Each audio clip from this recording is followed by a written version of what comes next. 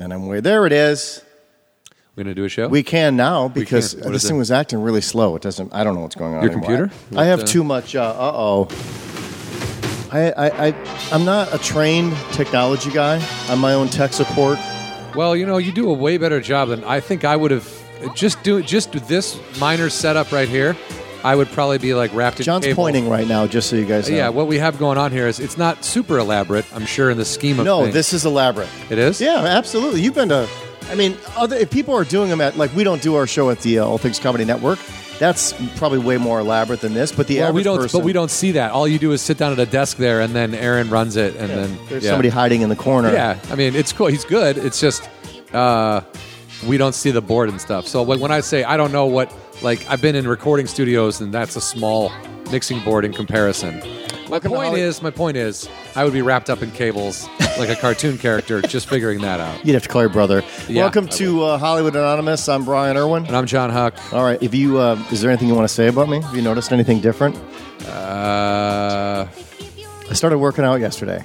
So you haven't noticed anything? I planked. You're not going to... All right. What I meant to say was, I noticed is that why you were standing like Superman in front of my car? No, I was showing off my lady shorts. These are a pair of the shorts that I bought that are lady shorts. There's a lot of... Did you hear all the background yelling? Yeah, because that's what happened back then. I've never heard that before. Well, they probably got mad because this is an old song. Maybe a black man walked in the room back in Hollywood days, and they said, how'd he get in here? Like, he's serving us. Anyway. And that was Brian's take on old Hollywood. Listen. I was going to say... Racism is everywhere, friend. You looked really buff when you... Now we're talking. When you stood in front of my car today. Where did you work out? Right here, right where the podcast studio is. The portable. This is there's that new trend is the. Brian's got a text. Everybody. That's Ian Bagg. Oh, yeah. He may or may not be available. He's doing a lot of press right now, which we'll discuss in just a second why he's doing press today. So this is our pop up. There's these pop up restaurants that are all over the place. This is our pop up studio. We've popped up in several places. So, two. Here, here in the Herald, and at Dodger Stadium we popped up. Yeah. So we pop up. But anyway, this is also where shit goes down with my muscles. You know what I'm saying? Yeah. Indeed. I'm at war. I'm at war with my muscles. Oh, are you? Yeah. Boo, no. Boo, you might want to pick up that bag. Well, actually, let's just bring in our guest. Before the cat. Go ahead. So we can point out why I just said boo no, which makes no sense. Before the cat eats his bag and then his face. This cat, why is he even part of the show? Why? It's not that I don't hate him or anything, but he's almost killed me twice, and he's a part of the show. Anyway, bring in our guest. Anyway, our guest this week is actor... I would say comedic actor, sketch, improv type guy. You've seen him in every third commercial that's been out in the last 10 years, and probably a ton of independent movies and projects. Mike Nelson. Hey, everybody. And Mike C. Nelson, if you go to IMDb. See, this guy's on it. He's wow. done research. Oh, because there are like Mike Nelson from Mystery Science Theater. He's the guy that's got. It's always who gets in first, right? Mike Nelson or Michael Nelson is the guy from Mystery But that's a Science SAG. So when you go to the Mike C. Nelson, that's a SAG thing, right? That's when you file. That's when you learn what your real name's going to be. Right. But Mike Cage. No, don't change it to that, please, God. Yeah. So people who don't understand why you did, obviously C is, I'm assuming, is your real middle initial, but. The point is, when you get to a certain point and you're ready to pay your dues or whatever, SAG being the union here, you file your name initially, right? You probably just filed your regular name, and then they tell you no? Yeah, they're like, you have to do something different, a different name, or you have to do the initial thing. Or, Now, there's like a Mike J. Nelson. Right. There's a Mike Nelson, or Michael Nelson is the guy from Mystery Science Theater 3000, I think. Michael J. Nelson is a writer, hidden camera guy. I've worked with him before, too, I believe. Yeah. Now, do you guys all get together from time to time? Is that part of the deal? Yeah, for the most vanilla name. corporation. You guys have vanilla ice cream and chat. Yeah. But let's say your career just takes off and you do like 15 huge blockbuster movies.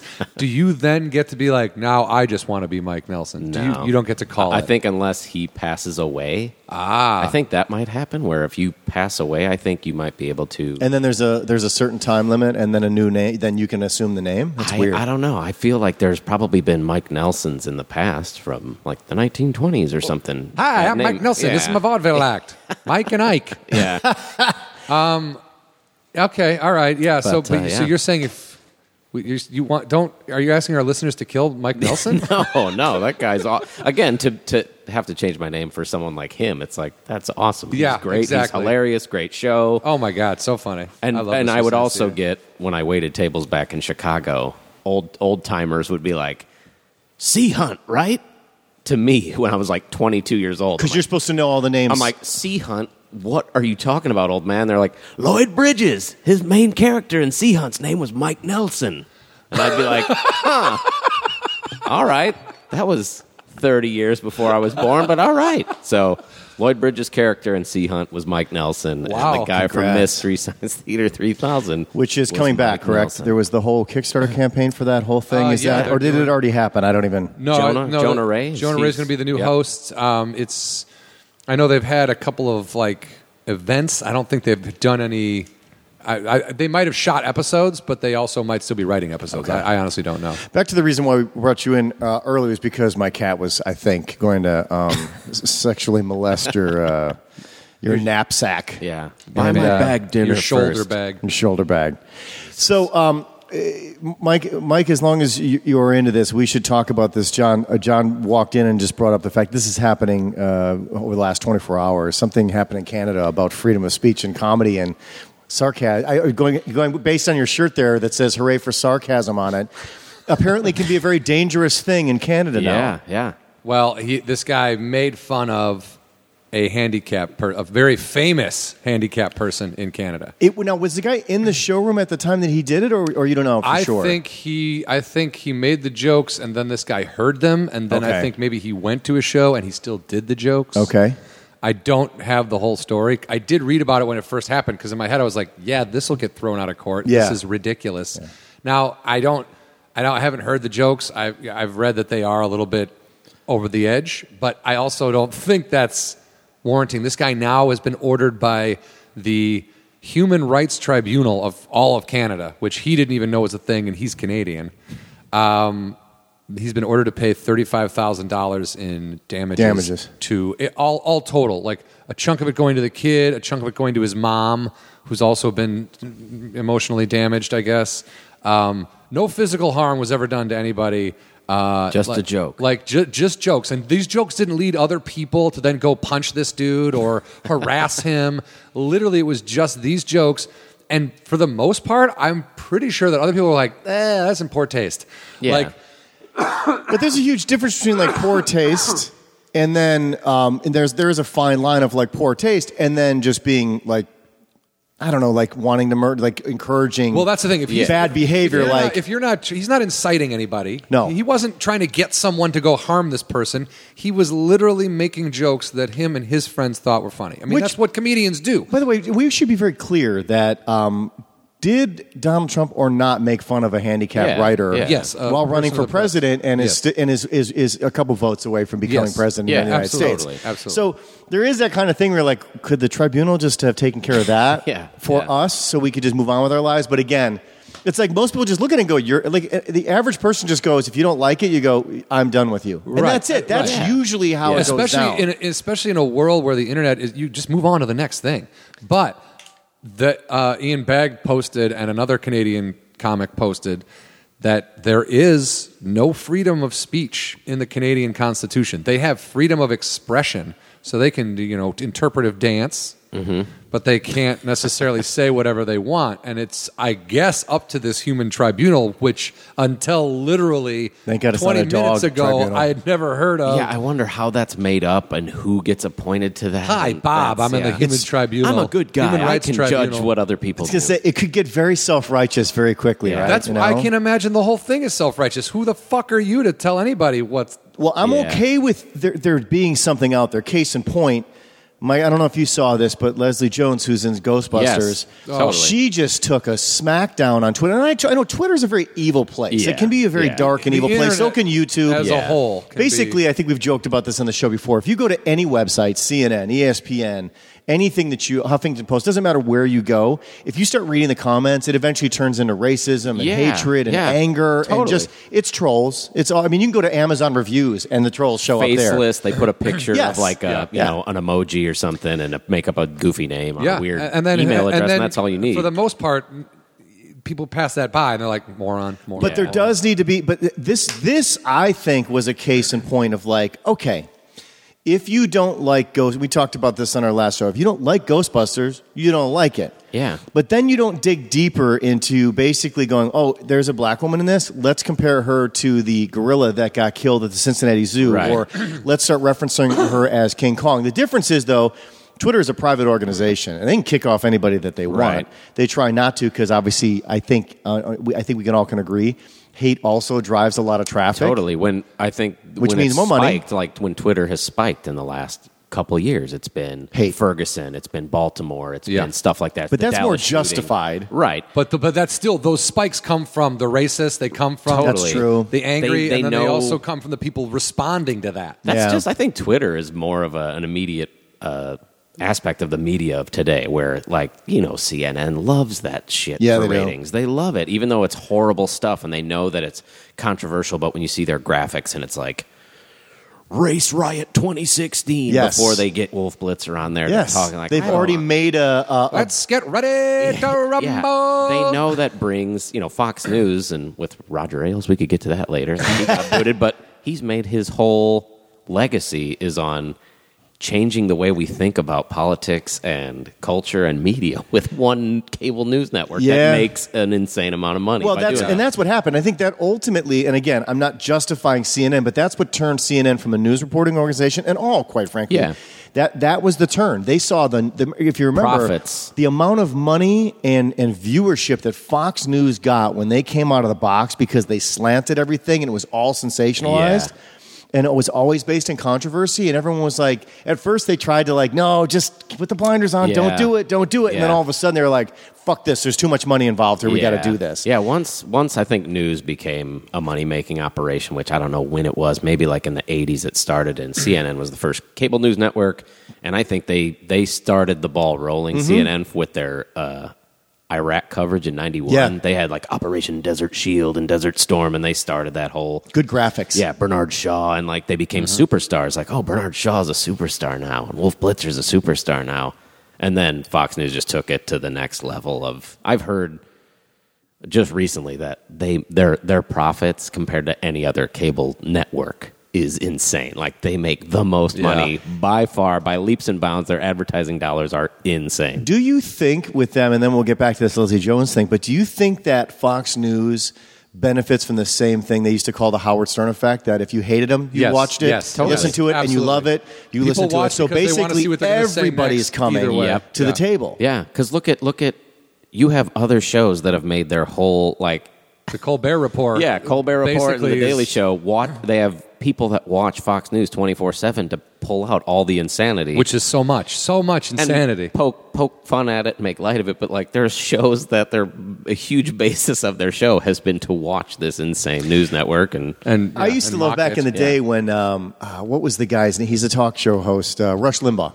When he first came out, he was really popular, and then when he would say these ridiculous things. I have a brother that's an extremely far right, you know, evangelical, and he loved Rush Limbaugh, and like but it would incite him, it would make him angry, he'd be like, and then it would get to a point where it would be so off center, and then Rush Limbaugh, just kind of like in a throwaway, would be like, you know, I'm just an entertainer. Like, that's how you get out of it, right? Totally. But these people were like, no. fact. Like, they stay there. He quickly, to get out of whatever shit he got himself into, goes, it's just entertainment, buddy. I can say whatever I want because it makes money. Yep. And they don't hear that part. They just stick with what he says. I've told people all the time, if like Rush Limbaugh, Bill O'Reilly, Jon Stewart, if they could get paid millions of dollars to read like sonnets from Shakespeare, they'd do it. They'd do it. Yeah. It's easy money. Rush Limbaugh, he knows he can incite people by just saying some blah, blah, blah, blah, blah, blah, blah, blah, Obama's a Muslim. And like, he knows that there's tens of millions of people out there that get really mad. And my brother brought this to my attention. There was I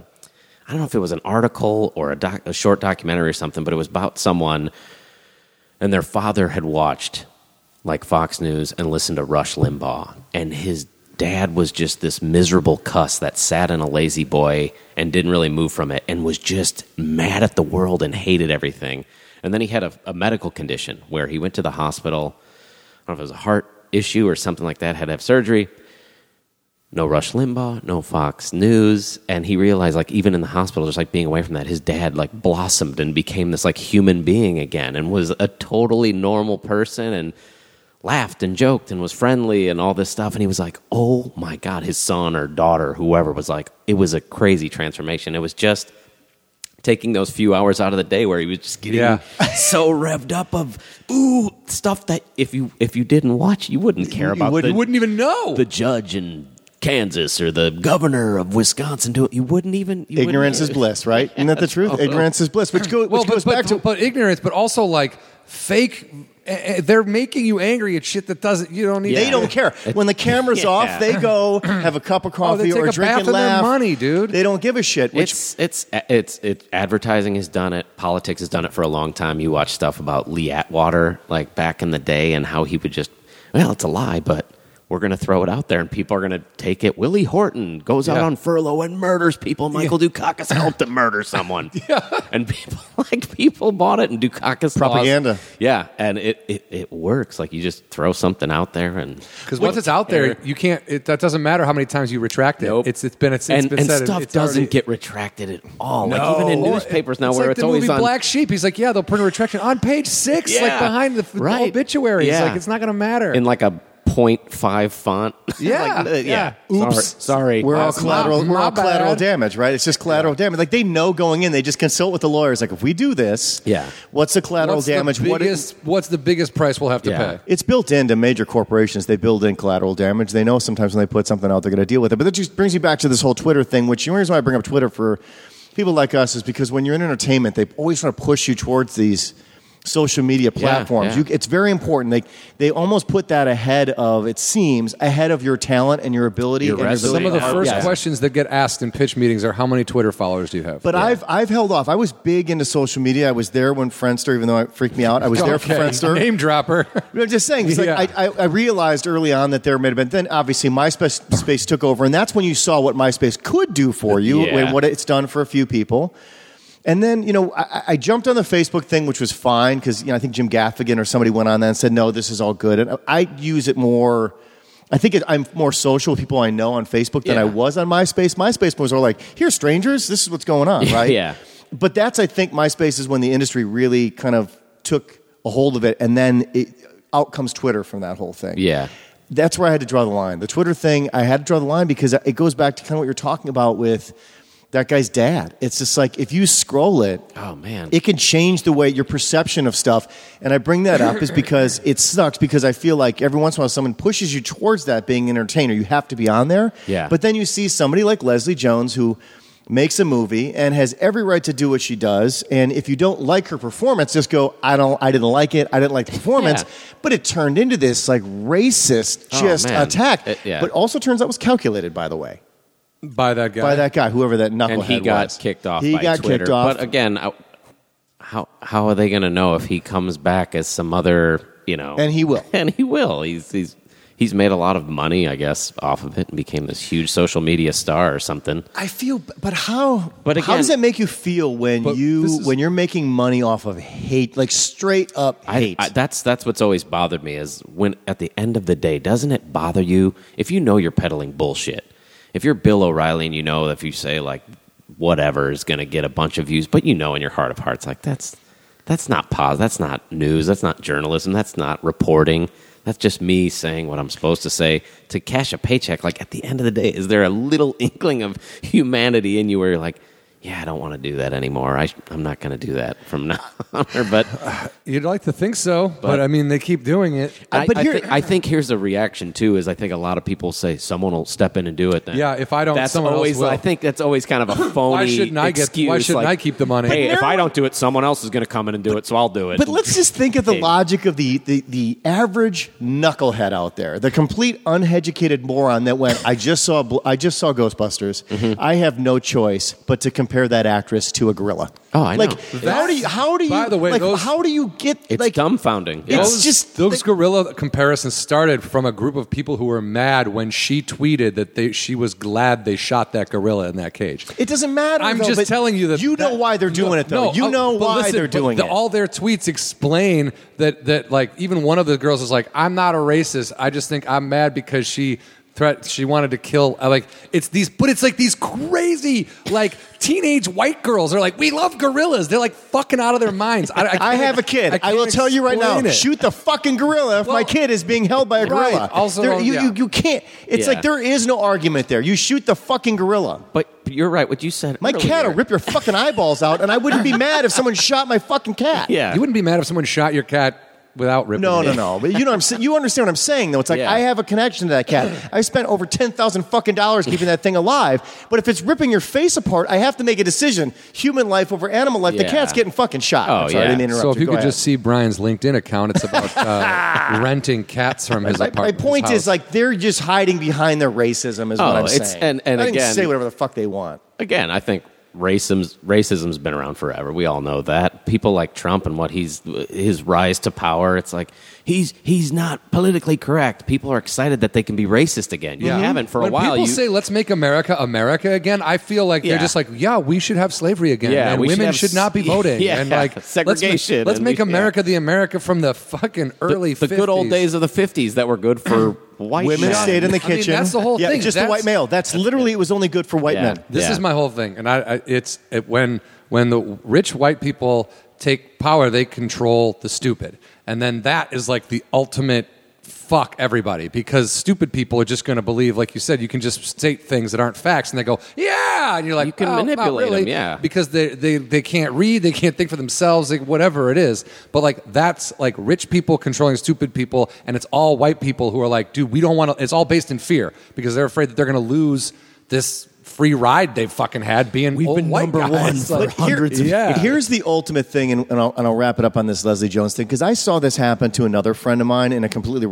unrelated industry where Jezebel, that website Jezebel, which I believe is affiliated with Gawker, they put out this basically biased slander campaign against a friend of mine, and I see the effects of when your intent is to find the trolls and basically have them come out like maggots and start chewing at the body until it's dead. That's what I don't understand. Like, where's the win in this? Because Leslie Jones basically is fine. You want to tell her that she's not a good actress or she's not funny? She can put up with that. We're entertainers. We understand that we're going to hear that.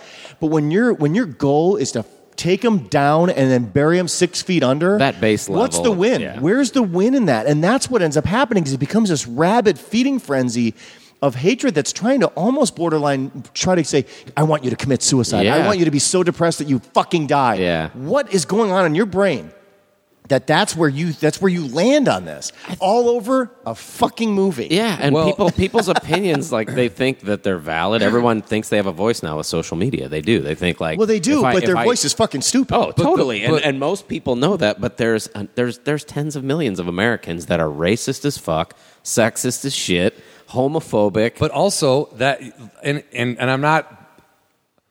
At the same time, all those people are fucking scared and ignorant. So it's like, you kind of got to feel bad for them at the end of the day. You're like, you just don't know any better. You're just not smart. You're just never going to get there. That's a shame, but eventually people like you have got to die and be gone. And then people who have evolved will still be, you know what I mean? I was wondering where you were going with that. You were so compassionate for a second there. All of a sudden, you're like, I don't mean that. No. I don't mean like they need to be wiped out. I mean like eventually I firmly believe that ball of hate that people are fucking volleying back and forth can't sustain itself. Do you know what I mean? Like eventually, with each generation, right? Eventually, hopefully. it's got to get smaller and smaller. Right now, it's at the surface and it's big, and everybody can see it. Because but don't you feel like it's because they feel like their backs are against the wall? The world has changed so much, and they're staying behind. But eventually, they either have to fucking either figure it out and get with the program, or their ideologies, all that shit is gonna die out. How many people can live on the Ark? I was just curious. I haven't seen how big it is. If that thing in Kentucky, doesn't become a hotel to house the homeless, I'm gonna go insane.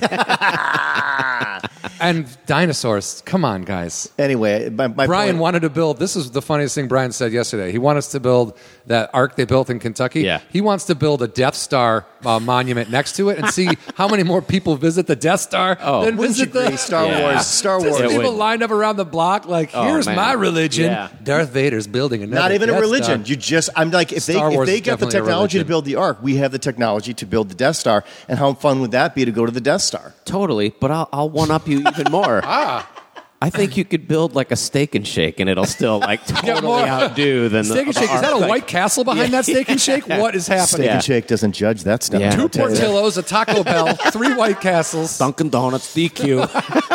All right, let's just discuss the elephant in the room. I made a movie, Frozen Peas, last year. Join Brian's LinkedIn account. Yeah.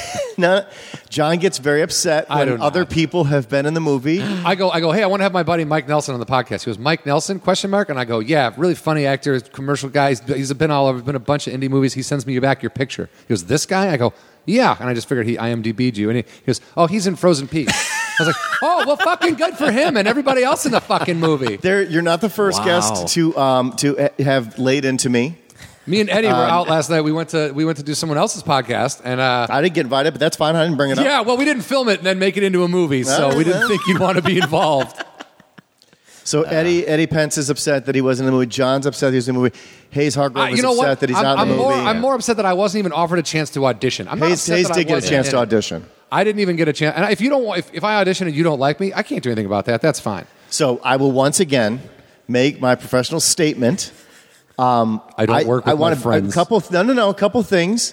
One, I've as I told you off air, I've seen the full movie. Your scene is amazing. It's great. I mean, he had to wear purple spandex. So let's just I don't. Honestly, I've never seen Mike do anything where I even questioned how. You know what I mean? There was never like, ooh, that was. I've never like every single thing I've ever seen him do. I've been like, ooh, nailed it. Really funny scene in the movie. Very, very funny scene in the movie. I will say, I was only involved in the casting process so much. I didn't ultimately cast you. Alonzo cast you in the movie. So in my defense, I deferred, as I've told you on the air at least 3 or 4 times, and everybody yells at me why they didn't get in the movie. Yes, I was in the casting sessions, some of them, but I deferred, as I should, as a good producer, I deferred to the director who had the ultimate vision. I did the writing, I did the producing. Dude, as a good producer, you put your fist in, you slam on that desk, and you say, hey, my buddy John Huck is going to see John's this movie. Bag of peas, whoever the star is. I can't wait to see your movie Bag of Favors and see how that comes out. Bag of Favors. That sounds like a great movie. The point is, you did great. I did not cast him in it. Alonzo did, and I'm not even blaming Alonzo. Alonzo did the right thing. You and I had a brief discussion. Blaming. John. Here's the thing. John said he wanted to be a parent, and no offense, it wasn't going to happen. I know the guy, and I was like, I can't. I didn't. I mean, but I would have been happy with you the role of a janitor. No, you did not say that. Initially, you're like, I could play a parent. You actually said those words out of your mouth. And I've played a parent in like 7 different commercials. And I've seen them, and they're hilarious. But this was different. This was a heartfelt, really needed. No, I'm just kidding. But my point is, Frozen Peas 2. John, you're the lead. I'm just wearing a bag of peas. I'm outside a grocery store. I get hit by a bus the first 3 minutes of the movie. You didn't expect it. He died early. Anyway. We kept a new name and then killed him off right away. Yeah. Take that, Hitchcock. Frozen Peas, all good feedback. Again, the other thing I told you was that all the test screenings we did, people really liked it. The key was that you're not going to win everybody over, but they damn well better like the main character, and they did, which allows scenes like yours to actually be watched and enjoyed. If you don't like the main character, we're all tuning fucked. out. So. Yeah, no, it was a good time. The director's awesome. I got to work with my buddy Sunil, who's in it. Yeah, and But not John Huck. Not John Huck. Just my other friend. But John Huck, Eddie Pence, and Hayes Hargrove were not in the film. Will not be winning Oscars for Frozen Peas, in case that comes up during Oscars. Did anybody else complain that they weren't in it? No, I think that was it. But the first time I ever worked with Mike, the first time I met Mike was on... I did my first commercial I ever did was a commercial for Lennox Heating and Air where I played humidity. I was just like I went in to read for it. It was like my third or fourth audition ever for commercials, and I read for it, and they were like, okay, yeah, come on back. And they wanted me to wear a onesie, which I didn't have, so I just wore a hooded sweatshirt. And this audition was under like a super hot light, and I had this hoodie on, and I'm supposed to be sitting next to this kid on a couch, and like I was supposed to be playing. I think I was in there for Hot or something else. Pollen, maybe. And then I was just pouring sweat. And the guy was like, hey, do me a favor. Take these sides. And they were like, it said humidity. I'm like, oh, you want me to play humidity? He goes, yeah. And then I read the part and I leave. And I'm in my car on the way home. And my agent calls and goes, they want you to play humidity in this commercial. And I was like, I got a commercial. And I called my mom. And I was like, Mom, I got my first commercial. She's like, great, what is it? I'm playing humidity. And just laughter. She's just dying on the other end. She's Do you blame her? No, she's like, it's so weird. You're going to be typecast for the rest of your life. I was like, oh, whatever. Typecast. It's not like a superhero. Humidity doesn't come close to superhero. Well, she means like the first thing I ever got casting was playing a lunatic that escaped from a loony bin. Now she's closer. That's a lot closer. So we do a run of these commercials. We do like a bunch of spots, and it's my first time on a commercial set, and I'm liking everyone except one guy. One guy is rubbing me the wrong way. He's saying shit like, I'm standing there talking to somebody, and I'll be eating like, a cup of M&Ms, and he's like, I could help you with your eating, and I could get you on an exercise program. And I'm like, I go, what? Was he playing a character? No, he's being a douche. I was like, I go, dude, I don't want your fucking help. It came to me going, dude, stop. I'm not asking you for fucking dietary. I don't need anything from you. Like, I had to tell him that. And then, so we did these commercials, and he was hot. He played hot, and I was like, fuck that guy. Hot air. Fuck that guy. So then, he hot? I leave. We finished those ads, and I ended up getting another. I don't get anything for a little while, and then they call me, and they're like, hey, they want to know if you'll go to Vegas for a heating and air convention, wear the onesie, and shake hands with people. And I was like, oh, I really don't want to do that, man. I go, is there any possible thing that I could book sooner than that I wouldn't have? And I got an old Milwaukee's Best Light commercial, like right before they wanted me to do that thing, so I didn't have to do it. But then months go by, they decide to bring that, they want to shoot more of these Lennox things. And I'm like, yeah, I need money, whatever. So there was print and there's all this other stuff. So I'm on my way to set thinking like, fuck, I gotta deal with that fucking hot dude again. Like, and everybody is the same except Hot. Hot is different, and it's Mike. Yeah. And he's got like a mustache and he's just hanging out, and we're like, as soon as he spoke, I was like, are you from Chicago? Like, he's like, I'm from Indiana, whatever. And I was like, oh, okay. And then it was like sports. And then he got me into hockey, and then the Blackhawks won 3 Stanley Cups. Best friend. So you're responsible for him being in hockey? Yeah. Pretty much, man. I'd been to one hockey game, but I was like, yeah, I'd never really watched it. He's like, oh, you got to watch it. And I was like, okay.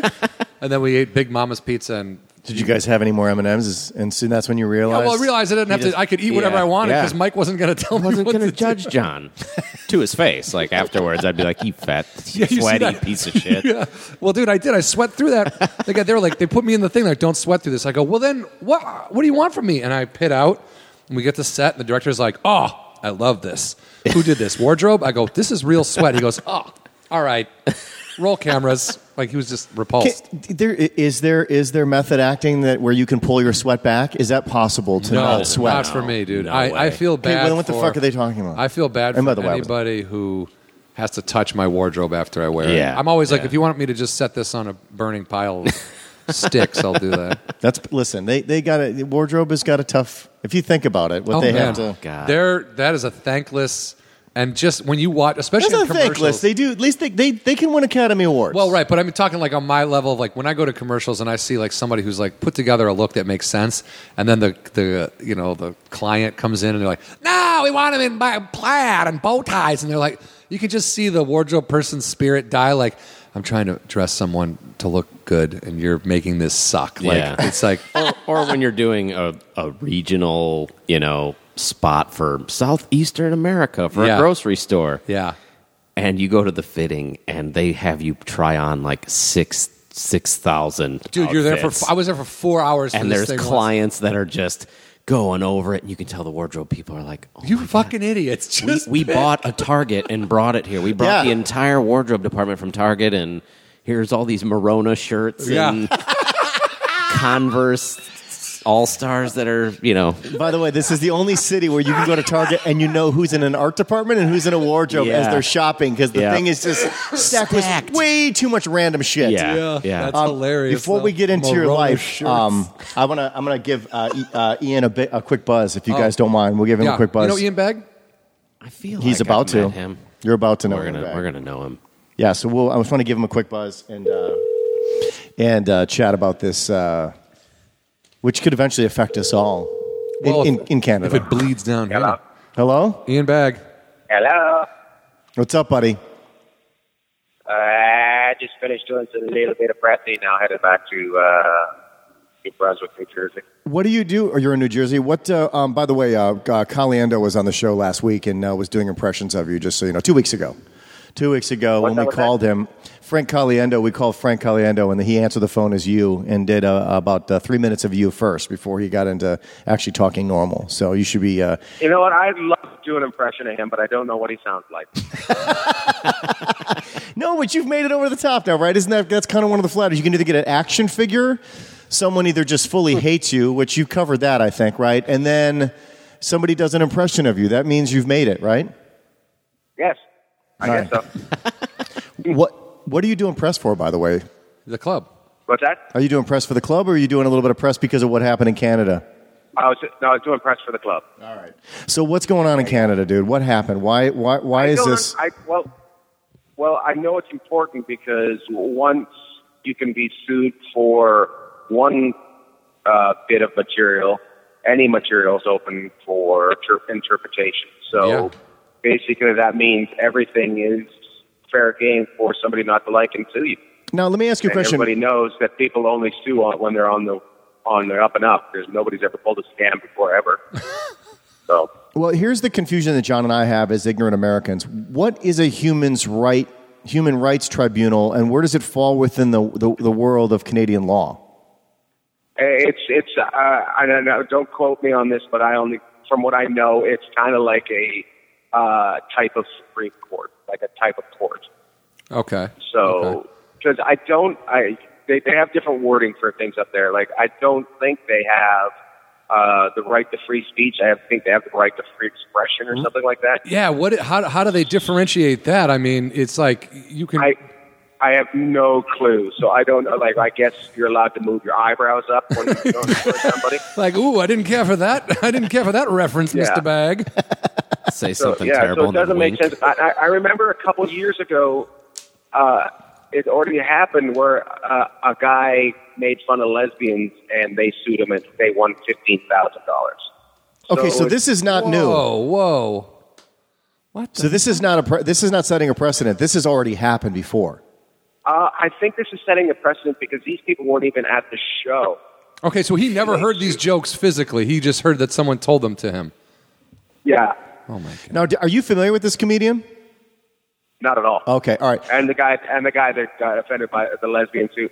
I can't say whether he's a good comedian or a bad comedian. I've seen the joke. I was just like, I don't know if that's one I put on TV, but okay. But let me ask you this, though. Knowing you and knowing your style of comedy, where does that put, do you have concerns performing in the country that you started in? Because if you're just messing around and you're like, hey, I'm having a great time. Your whole thing is making fun of people, dude. So, I mean, what does this mean to you and performing in your country, and how does that change what you do? I have a Vancouver date coming up in November, and I sent my management an article, and I said, I don't know if I want to go there anymore. Honestly, I don't know. I don't know. I'm sure it's something will have to be in writing on the ticket or on the door that says you can't sue for. This is. Yeah, it's going to be something. So it's going to have to be something like that. But there's comics going to. I think the Just for Laughs festival this weekend. Yeah, and I wouldn't be going this weekend. I wouldn't feel protected. So you think this could have a major impact on that festival as well, long term, because people. I think it's Canadian comedy. Yeah. Like, I guarantee you, this is not the last time somebody will be sued for something. Now that somebody's won. And is this unappealable? This has gone to the highest court. Is that what you were saying? I don't know if there's a higher court that it can go to, but I don't know about that, but right now it's the highest point.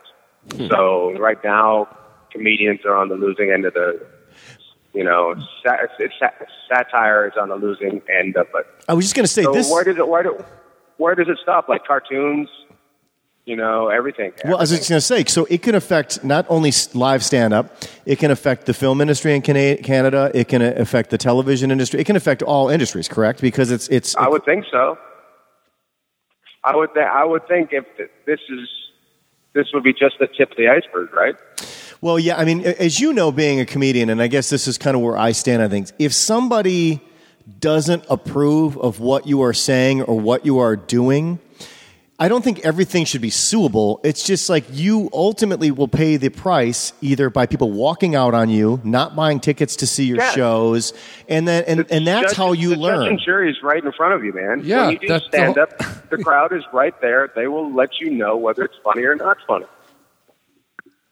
Have you ever done something where you thought was hilarious and based on a reaction that the audience gave you, you went, maybe I did cross the line too much? Every night. Okay. Has any of those specifically, have you ever never not done something again because you were like, wow, okay, oops? Oh, yeah. I've said things. I'm like, you know what? As I look back on it, that was actually me. So it's self-editing. So you're like... But I think and I know my humor isn't mean-spirited. No. But when I've gotten into an argument with somebody in this crowd that is a heckler or disapproving of what I do, because I've had people not find me funny. They decide that they have to vocalize it. I'm not funny. Yeah. So I've gotten into arguments with them, and I've said things afterwards, and I was just like, maybe I didn't need to go that far, but in the time I did. But also, maybe you definitely don't need to get sued for going that far. No, it really does boil down to you run the numbers. It's like, okay, let's say 6 people out of 250 that see you one night hate you because of what you did.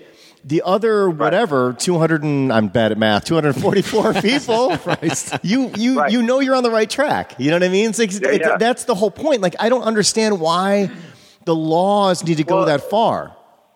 It comes down to the point, so if you're, I guess at some point, if you're just kids at school and you're making fun of one of the kids, you could be sued, right? Yes, and I think that I think there should be certain punishments for certain types of behavior. There should be learning lessons and punishments, and hopefully trying to change culturally how we think about certain things. But I just feel like in certain forms, do you think that this moving forward is more about changing the freedom of speech laws versus the actual tribunal coming down and handing these laws down? Is that really what's probably going to happen here? Some people are going to look into that law? I don't know. I don't know. I think somebody said something the other day, and somebody's like, he made fun of a crippled person. So I'm just like, so you're just supposed to pretend that kid wasn't crippled? Like, how does it? It doesn't make sense how it works. Some people just want you to avoid certain people at all costs. But that's not for then those people can avoid those comics that don't avoid those subjects. Do you know what I mean? It shouldn't be up to a comic to avoid it. Just think about some of the most boring, clean comics you've ever seen. They still tease things. So somebody, you know what I mean? Yeah. It doesn't matter. It seems like they're going, well, that person you hurt their feelings, so you owe them money. Who knows how that person grew up and what their demeanor's like and what will make them feel bad and what doesn't affect them. Well, sounds like this is going to be an ongoing thing for a while, and it sucks because as we talked to you a couple of weeks ago, I mean, your star is starting to rise up, and it would be really shitty for somebody like you as you continue to grow and get more popular that you have a hard time performing in the country where you started. Would be a kind of a sad statement of this whole thing. It'd be kind of annoying, but I don't know. It's cold up there. Yeah, he's like, I live by the beach. I'm good. All right, man. Well, thank you for letting us talk with you for a second. Thanks, guys. Hopefully this Vancouver thing won't fall apart. Oh, I hope so. Always a pleasure talking to you, young man. I agree. Later, Ian. All right, bye. Bye. I said wait for the fade out there. Apologies to our guest. But No, I wonder with Justin Trudeau, news. He's this progressive, That's good-looking young guy that's like bringing in all different sorts of people into is he going to politics. legalize weed? That's why I'm wondering if this might be like this big red flag that everyone's like, whoa, this is weird even for us. Like, what's going on? So I wonder if it will be Overturned or just something like a caveat to that of we can't go down this slope because music, lyrics, dude, yeah, everything. It's like that's free speech. That's expression. So it's music and talking and on TV, news, political. Like you can't say anything. You're gonna you made someone upset. I'm offended. We're offended. So if you box anybody, animals, human beings, if you squeeze them into a corner and don't allow them to do anything and express themselves, it will explode. That's what we've learned from history. Is it explode? You cannot just shove everything in the corner and pretend like it doesn't exist. Yeah. Or it's, you know what I mean? That anytime you do that, it's just it's our natural instinct. At some point, the bite back will be worse than a few little whips. The only thing that's concerning is that if he's saying if the first punch 15,000, the next one 35,000, that just means you see with the trend here, it's going to keep trending up, and it's going to next thing you know, someone's in jail. For look what happened to Lenny Bruce, for God's sake. That's what I was saying. It just made me think of Lenny Bruce and pornography cases, or Tipper Gore trying to put explicit lyrics things on Frank Zappa PMRC. albums and stuff. Like, what are we doing? Freedom of choice. If you don't like it, don't buy it. Don't listen to it. Don't watch it. Yeah. That's it. Yeah. And for the Tipper Gore thing, it was like, then just monitor your kids. Be a parent. Yeah. Your kid wants to buy an album, listen to it together, and then go, nope, never again. Yeah. Or, this is fine. Yeah. Like, it just... I don't understand that. But going back to the Leslie Jones things on Twitter, we also have people can't do that. They can't just go, I didn't like that comedian. I'm going to go online and say, this comedian is a fucking asshole. Because now, like you said, made fun everybody's voice is important. Everyone feels that their opinion, and they have to counts. And after every tragedy, worth like something. that's what people even say. Well, this is my 2 cents, and then it's just a big long. You're like, all right. And I'd be a total hypocrite if I didn't say that. I do it all day long. But that's fine. There is, but I don't care. But the thing is, there's a difference. I'm very selective about when I choose to speak up about something. Right. But I'll tell you what I'm never going to speak up about, because I'm intelligent and I think all people have a place in this world. Is I'm not going to be like, what's up with black people, you guys? Oh, God. Why do they even exist? I mean, there are people in the United States of America that wish that they didn't ever come here, as if they came here by choice. Yeah. To start, right? Well, those people's lives would be way different if they weren't here. Or people that are like, why are there so many Mexican people in California? I don't know. Have you ever seen us move the line to where Mexico used to be? Like, just educate yourself. Mexico. Yeah. My point is, like, when those are the types of things where I just go, all right, I can sit here and play blind. I can't but let it there's certain slide. basic things that you're just like, seriously, people. Yeah. Go educate yourself. Yeah. And then come back. The to Black biggest Lives Matter, problem. All Lives Matter thing. I've been going back and forth with people that, and you have friends that you grew up with, and I'm from the Midwest in Indiana, and it was a small, pretty Christian white town. We had like one black kid in our school, and a couple, Indian kids, and that was it. It was very white Christian, whatever. But having these discussions, I've felt the need to like speak up a little bit, because you can't let that shit slide. Of like, this is why Black Lives matter, because they haven't really mattered for the last 300 years as much as other lives, white lives. And people will be like, all lives matter right away. And they don't. I had to try to explain to them, like, when you slap that right after someone says Black Lives Matter, you're missing the entire point. You're missing the point, yeah. Of course all lives matter. Of course we all agree with that. Like, humanity, we're all the same. We're all human beings. But if you don't understand the history of slavery and Jim Crow and separate but equal and segregation and school bus, boycotts and sit-downs and, the walking over the bridge in Selma and getting their ass kicked like 50 years ago, and redlining and predatory lending, and you could list 1,000 things where these people have been treated less than forever. But all lives matter. Even after you say that, you're like, God damn it. So what they're saying is, if your foot is broken, the whole body matters. Let's put it all in a cast. Yeah, Even though just the foot is broken, don't just repair the foot. Just put it over everytheverything so that we've covered it all. Yeah. It doesn't matter. But the metaphor is like, I'm like, how how is this not getting through? Because like you see the cartoon, it's not getting through because they don't your want house it to is get on through. fire. Yeah, but all houses matter. Yeah, but right now this one's on fire. Yeah. Like, yeah, but all houses matter. Well, we'll worry about your house when it sets on fire. Yeah. But right now this house is on fire. And that being said, you did touch on the thing where we should start. So again, just for the sake of repeating it in a more fun tone, where did you grow up and what was that like? I was born in St. Margaret's Hospital in Hammond, Indiana, which is really close to the border of Illinois, Indiana. It's right Near right Gary? there. Whiting, Gary, Hammond. Hammond's like now it's known for casinos that are on Lake Michigan. Beautiful Hammond, Outside of Indiana. Chicago. Go to the Horseshoe Casino in Hammond, Indiana. Beautiful Hammond, Indiana. Did Harry Carey used to do, or you just doing that? He used to do commercials for it? It's my Will Ferrell, Harry Carey. That's mine. Mine is definitely Will Ferrell. Yeah. Did he used to do commercials for it? Because that'd be amazing. No, that would have been awesome. It would have been appropriate, right? Yeah, he always. I loved just a sidetrack for Harry Carey for a second. I've always loved when he would just welcome someone from like Arlington Heights Dodge, Jim Caposato, or whatever it was, just in the middle of a like double play. Awesome, that's great.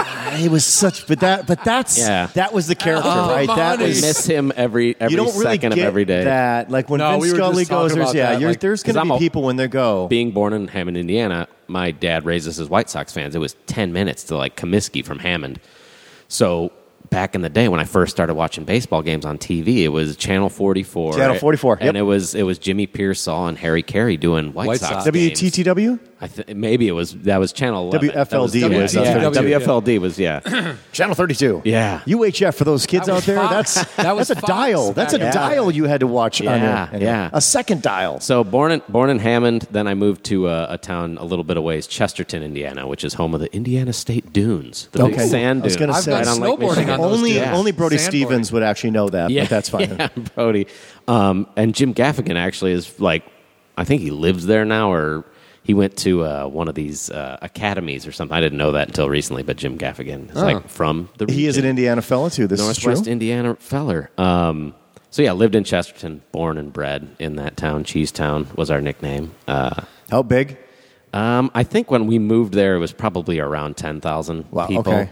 8 to 10,000. It's maybe up to 15 or something. And you stayed there all the way through high school? All the way through high school. And where did you go to college? Indiana University. Okay, down so in you Bloomington. didn't want to get too far. How far away was I that? wanted to from go home? to. My dad went to Notre Dame, so I was like, I'm going to Notre Dame. Yeah. It's $25,000 a year. I'm going to IU.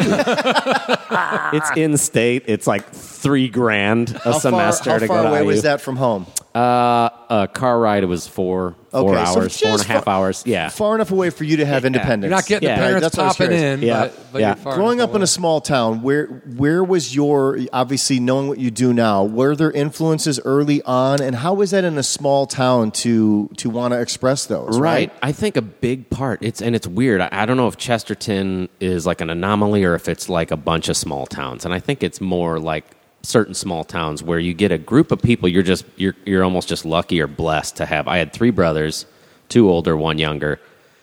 So our house was always the wiffle ball yard, the football field, playing night game, kick the can, whatever, capture the flag. People came to your place because that's where all of you were. We had 4 boys, we had kids, and we were lucky that a lot of the neighborhoods we lived in, almost every house had kids. Were you good at kick the can, by the way? Did you like that game? As far as all the games, I was decent. I was a pretty good wiffle ball player. That was kind of my do you like kick the jam. can? We never really played Kick the Can. We played Ghost in the Graveyard. We played Statue Maker.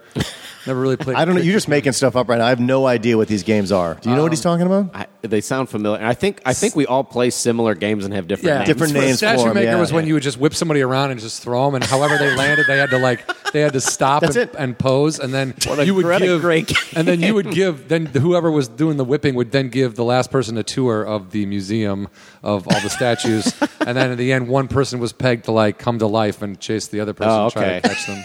I gotta be honest. Freeze tag a little bit. A little bit, yeah. Minus the violent part up front, it's actually pretty creative, It but is. there's some violence There was attached a lot to of that. there was a lot of improv involved. Like you had to make up names for these statues. The and yes stuff. and game. A big game we had was Manhunt, where you had where you'd have Sounds with legit, knives? everyone would go you'd have 10 kids go hide just in and around there. You'd have 2 guys that were near the base, and they were the man hunters, and they'd have to go out and search. They couldn't just sit by the base, but your whole thing was trying to get to the base before they'd tag you. And it was like capture the flag, Yeah, kinda, it yeah. became. It was fantastic. Like people wiping out in the streets, getting huge scrapes, and put the Bactine on my elbow. Oh, and Bactine. I'm back in the game. But that was Manhunt was a big game for us back in the day. Manhunt. Yeah, Manhunt. Childhood games are so bipolar, right? Because like you can go from having the most fun, falling and hurting yourself, to being the most. You know what I mean? 'Cause Yeah. it's so dramatic when you're a child too. You get tagged and you get into a fight. You're playing war. Did you ever play war where you just shot each other with sticks? Yeah. And you'd be like, dude, I totally got you. I hit you. No way, dude. Yeah. Totally missed. But then you'd watch like an episode of the A-Team. You're like, see, people can outrun bullets. G.I. Joe. Yeah, dude, no one's ever getting shot. You didn't. The all dumbest miss. game, my friends and I were like, we should totally get in a rock fight. And we're like, yeah, that's a good idea. Well, Until yeah. one of my kids got hit with, one of my friends got hit with the biggest fucking rock in the head. And then, of course, what comes next is a second head growing off of your Yeah. head. And we're like, we have to stop the game for now because Eric wrecked it with he like. grew another brain. That's when someone would get really hurt. Our inclination was always to bail. Like, Run! Not help. you're Get the fuck out. you're going to get in trouble because someone got Yes. hurt. It's like someone's on a bike trail and they do a jump and they rack themselves and flip over the handlebars and you're just like scatter. Yes, Just because bail. you know what's the. I'm a parent. I already know it's like they come to. What happened? You did what? Yeah. And then you don't want to be standing behind that No. while somebody else's parent. Did you is guys getting think this was a rage good bait. idea? No. Kevin. I told them not to. Terry. Toby. I told him it wasn't a. Brian So Regan, he's like, we just rub leaves on the wound. I'd always have to go in and tell Mom, like, hey, Ma, remember Kevin? Yeah, your oldest? Yeah, okay, well. That happens with brothers and friends too, where you're messing around, you're play acting, and then you pop them one, and then you're like, shh, you're fine, you're totally, don't cry. Dude, oh God, don't cry. I used to say, don't tell Mom, don't tell. I would like. My brother was laying on one end of the yard. I threw a football up in the air, and literally the thing came down point first, right in his eye. Could not have been a more dead-on shot. And he's just like, what? Starts to cry. I haul ass across the yard, and I just get down my knees right next to him. Like, dude, don't tell Mom, don't tell Mom, don't tell Mom, don't tell Mom. Please, don't tell Mom. And he's like, fine, I won't. My brother was hard as nails. He'd be like, fine, I won't tell Mom. And I'll give you a Charleston chew and some garbage pail. He'd be like, fine. Actually, I would still the next day like take his English muffin and be like, make another one. Yeah. Like, but still, it was- He pointed to his shiner. I'm telling Mom. Good times gone bad so quickly. But Chesterton, to get back to that, there wasn't anything to do. We had the dunes during the summer, so you could go to the beach and run down the sand dunes and stuff like that. No movie theater. No, I think there was a roller rink there for the first couple years I lived there, and then it went out of business. There was a couple bowling alleys. There was that. Nothing else to do. So I think a huge reason was you just hung out. You hung out with your friends, and I always felt it like a badge of honor if I could like make my brothers not want to kick my ass or their friends be like, just if I could get my buddy, my oldest brother John, he had some friends that were hysterical that like to this day are the funniest people ever that never went into any show Right. business. They're stuff. just hilarious. They're just, they're always going to be the funny person in the room. And if I could make my brother John's friend Tony Trial, I made him laugh one time, like on our way to a Blackhawks game or something. I was just like sitting back, like I did it. Yeah, That's it. Good that's night, it. everybody. I'm done. Victory. leave on a high note. You just roll out the car. But my class that I graduated in, we were weirdly like really smart. Like our top, I was like 82nd in my class, and I had a 3.5 GPA. Jesus. So like we were a bunch of Out of weird 4? nerds. Yeah. What the fuck? Out of 10, I was dumb. I was the dumbest person. what is your 11? the area that you grew up in? What was it known for? Like, what was the industry? It used to be the steel mills. Chesterton there was a lot of mill towns. U.S. Steel and Bethlehem Steel were right on the border near like Portage and Gary and all those. So there was still a lot of people that worked at the mill. But once that started going away, it was kind of like a nice suburb of Chicago. It was in one of those two counties that they always say, in your Chicagoland and Northwest Indiana Toyota dealer. Okay. Yeah, okay. You were Northwest included. Indiana is Porter and Lake County. There's two counties right on Lake Michigan, and I was in Porter County. So, but I think a lot of people traveled to and from Chicago as well that worked in that. So area. you, even though you were that close to a major city, growing up, you guys, it was still in your mind. Was it too far away? Like, did you go to the city a No, lot? we went to the city You did a go lot. to the city a lot. Okay. My dad, and like when we got older, it was easy. There was a South Shore train that you could just take the train for $5 or $6 and get to Chicago and go like skip school and go to. I was just going to ask you, are you part of the generation where you did stuff at an age that no one will let their kids do now? Like, would you get on trains by yourself? Like, what age were you traveling totally. and doing stuff? Yeah, totally. Yeah. middle school and high school, there was so in middle school, you guys were just if like we went with do a it. group or whatever. But still, no parent. There was no chaperone. No, not at all. No, like the stuff we did on bikes. There was always bike trails in Chesterton. That was something you do too when you're growing up. It was just like build a jump. All right, let's build a jump. Let's build it higher. All right, now what? Let's put fire behind it or something insane. And like you're smoking cigarettes. Yeah. Like no helmets, no pads, no phones to know where you're at. You know, like. Just be back Parents, by I don't know, dark. just come back for dinner. And what's amazing is parents, you know, they worry just like all parents do. But back then, it was like, yeah, they'll, you know, if they don't come in by dinner, then we'll start to then get I'll worried. ring the But, giant bell on the back deck, and if they don't hear that, Here's the only thing I don't like about because of where we live. It's so spread out, and kids, their friends are car Yeah. drives away. They It's not a can't ride neighborhood their thing bike. because there is some truth, and this is what I think people forget.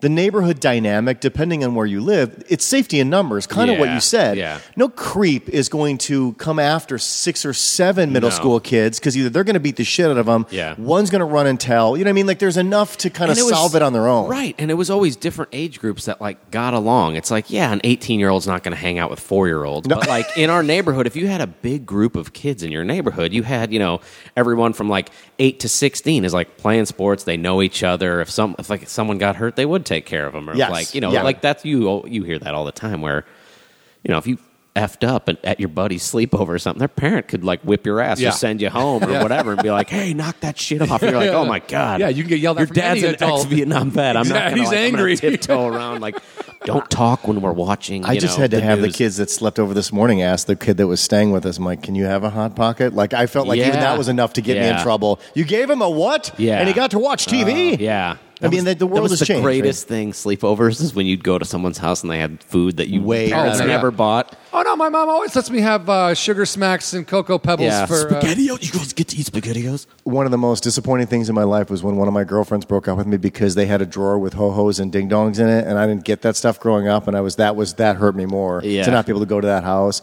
and eat as much of that shit as I possibly could. You're like, It's can we a just sad but stay true friends? story. She's like, no, we're done. You're Sad like, but but I true. could just come over for snacks. Yeah. So all this craziness, how does it turn into a guy that starts becoming attracted to, I guess, for all intents and purposes, Hollywood, if you will? Yeah, I'm a total, I think, weirdo and outlier and like late bloomer across the board. I never liked being in front of people. It was more like this. Like if I'm hanging with my buddies and we're playing Castlevania, I'm talking shit and we're drinking orange pop and we're having Yeah. a great time. Never the class clown, more under my breath, whispering to the, you know, person next to me. But I never did any theater. No, like if I had to give a speech in front of class, I would shake. I was Really? petrified. Okay. Yeah. Wow. So people find that very like, whoa, really? Oh, You? yeah, if they remember you from just then, it's Oh like, my God, yeah. I did not like being up in front of people. That was not a driving force in you of like, No. oh, I want to get up there and start No. reciting Shakespeare. No. Okay, interesting. Okay. Not at all. So I think what happened in one of my brothers had taken an acting class at one of the IU affiliates in Northwest Indiana, and he said it was great. It was awesome. This acting class, Acting 1, it's great. So I'm down at IU, and I think it was my sophomore year, and I had no idea what I wanted to do at all. I had to declare a major and declared psychology because I took a few classes and thought they were interesting. Weed was cool. Yeah, and they're just like, you have to declare what you want to do with the rest. I love that. Make up your mind. I'm 19 and no I'm idea. sweetly retarded. Like I'm an idiot. I don't know anything. I have no. You're not supposed to. Yeah, It turns out the 19 male years old, brain does yeah. not develop until after the age of 25. Now they know. Okay. Yeah. So 19, I take Acting 1. It's at 8 a.m. It's in this theater annex that is the most condemned, effed up building I've ever seen, let alone it's a college building at a Big Ten school with like exposed metal coming out of the walls, stuff dripping. Did they know they had this? Like this class? Did the school know? Yeah, totally. These Real genius. The guy lives back there. The rehearsal rooms were like straight out of Saw. I'm not like embellishing. People that have went yes, there when I went and there. cut your own hand Yeah. off to get out of class. Yeah. Did you get your tetanus shot? Get out of here. You can't do it. So 8 a.m. It's taught by a grad student named Rob Johansson, and he was the coolest dude ever. He just we did all these exercises just to like get your body into it and warm up. He's like, it's 8 a.m. This sucks. We're all like tired and we're all wearing sweats and You're stuff. in college. You're just miserable at 8 a.m. But he taught us to just really get to know each other and cut down all the barriers. So it's like, you're not playing favorites. You're not just going to do scenes with your friends. Like, we're all going to like do stuff and whatever. And that class, even though I was petrified to go to it, I took acting 2 with Rob Johansson again, and by acting 2, I was getting better at it, but I was still petrified for years to perform. What was your thought about these classes? Were you like, this will help me just be kind of a more well-rounded person? This is just something... I think I had an inkling of like, it's something I want to try and see if I could do, because I've always, watching SNL. I was just going to ask you, so you did... growing up watching Caddyshack and those movies. It's like, of course, like, and that's part of Chesterton, Indiana. What do? You say phrases from movies like, dude, yep, you quote, "Ooh, deep cut from Flight of the Navigator." But when you would watch, when you would watch like SNL and stuff like that, did you ever envision yourself in those shows at that time, or you just watched it and you went funny stuff, hilarious? I knew what was funny and what made my friends laugh. But you didn't envision yourself in there. I think it was like in the back of my head, like, wow, that'd be really cool if you could do that. But right. never the same way you I'm look at like a baseball that. player, like, man, that'd be really cool. Yeah. Except I actually thought I had a shot at being a baseball player when I was like 14, 13. Yeah. You're like, that's okay. It's okay to have those dreams. Yeah. All your dreams will get crushed eventually by other people. No, I'm not done. I'm going to try out next year. Okay, fair enough. But then I started taking more acting classes and then auditioning for stuff, and I started doing some plays outside of the school in the town of Bloomington. And even then, like, before the show would start, I would be, almost nauseous and like sweaty. But as soon as the lights hit or I'd step on stage, all good. Like I was completely in control, like out of mind, like out of body. Focused or just so focused on stuff that all the bullshit went away. And yeah, that I remember one of the like teachers, he just passed away recently, but he was this incredible Shakespearean actor, director, did the like Utah Shakespeare Festival. And I had to take acting 3 with Shakespeare. I hadn't read a lick of Shakespeare. I'm this hill jack from Chesterton, Indiana. And taking his class, I was petrified to take that class, but got through it. And he gave me the like to be or not to be speech for my like final thing, and got a decent grade in it. But I did a play, The Normal Heart, that they just did that movie a year ago. Yeah, Larry Kramer. It's about the AIDS crisis in New York in the early. It's a really heavy play, but it's incredible. And I had to play like the kind of homophobic asshole brother, and it was the first like serious role I did. But that Shakespeare teacher came and saw it, and afterwards just said like, "You've turned into a fine actor, my man." And it was like that. Was that the thing? Was that the moment for you? That was one of the moments. That and my brother, my older brother, had seen me do stuff and seen me do comedics. He knew I could do comedic stuff, and he was always supportive of that stuff. But when he saw The Normal Heart 2, the play blew him away, and my performance, he's like, "Dude, holy shit." Like, especially because he knows you. Yeah. And he knows you're obviously acting. He's not like, you're just playing a burnt-out version of yourself, you homophobic asshole. You're mailing it in, you piece of shit. Yeah. Those 2 moments, I was like, holy shit. Those 2 words had more life. Validation from like your shit. older brother, which I imagine, is... What you're always looking for is like, you want your older brothers to be like, "You're not terrible." Yes! You love me! And then they trip you. And then a teacher you respect that you kind of almost feared in a sense. Like Shakespeare is intimidating. Yeah, and this guy, again, he was the coolest teacher. He was so just worldly and well-educated, and he was like a confidant and a mentor. And you're just like, to hear him say like, "You're not terrible," was like, that was huge. And then you get out of college, and then where do you go head? To Chicago. You did go to Chicago. Go to Chicago again, not knowing anything. Worked on a boat on Navy Pier that was awful, called The Ugly Duck, and then got a job at Ed DeBevick's. Oh my God! Hung out with a bunch of which character were you? My name was Spaz from Meatballs, so I wore glasses and wore terrible clothes. Does that even still exist at DeBevick's? Yeah, it does. Okay. Well, they knocked the original one down. Is finally gone forever, but I think they're going to rebuild it. Okay. They expanded. There was one in Beverly Hills. There was one in Milwaukee, one in Denver, but they all went away. They all went away, but the original one is still in Chicago. It got knocked down. It will be coming back, I think, but. Right now, there's none, which is weird, but there's a million people that have worked at this 50s diner where you can be sassy to the customers. If you don't know Ed DeVebick's, it's a Chicago-based restaurant where you go in and then the staff is rude as shit to you and they mock you. And I didn't know about it the first time I went in there. And I was like, what is this bitch's problem? Like, the fuck? Like, I almost asked to see a manager. I was in like 8th grade. I was like, fuck you, lady. Wait, in 8th grade, you're looking for managers? I was like, who the fuck does this chick think she is? I was pissed. Yeah. Until I realized like everyone was an asshole there. Wait, when you're in 8th grade, of course everyone's a jerk to you in your 8th because you think you know too much and they're like, he thinks he knows too much. I knew everything. I was so you're doing this stuff. So you took your Shakespearean role to Ed DeBevick's. Yeah, and this is psych theater double major to Ed DeBevick's. Yeah. And so you're how does Where were you mindset-wise? Were you like, Chicago's fine, I want to see myself in New York, I want to see myself in L.A.? Yeah, like, what was your goal? Chicago for me was like, I think this is the place I'm going to be. Oh, okay. A lot of family, a lot of friends. Almost everybody I knew from Indiana, a majority of them moved to Chicago. So it was like, well, we're all going to be in our early 20s together. Let's be broke and social and single teams, together. You like the, Which is a great city, by the way, to be that age and experience this stuff. Chicago in my 20s, I won't trade it for all the money in the world. Like, it was awesome. Again, everyone was single and broke and stupid, but we were all social. You know, there was stuff going on all the time, and everyone's doing a show, everyone's in a band, everyone's doing Second City, everyone's at I.O., but you're going to ball games, you're going to concerts at the Metro and the Empty Bottle and the Elbow Room, and this was summers are great. Where are we years-wise? I was in Chicago for 7 years. I think I moved up there when I was 22 or 23, so 23 to 30. Okay. Right around 30 is when I made the jump to L.A. But in Chicago, I did Second City, I did plays, but I didn't audition for anything, really. I didn't go out for commercials or anything. It was just, I started my sketch group, Dry Hump, back then. So it was Second City, Dry Hump, doing some plays, and that was Is this late 90s?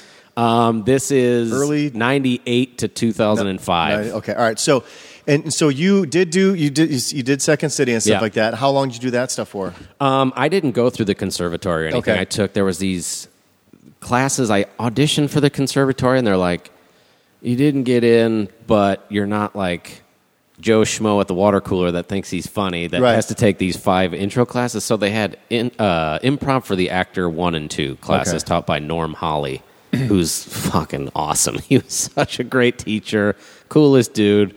And again, like any class you've ever taken, it was like half the class were people that I would never work with ever in a million years. Right. Yeah. There was a kid in our class from Southside Joe, I think.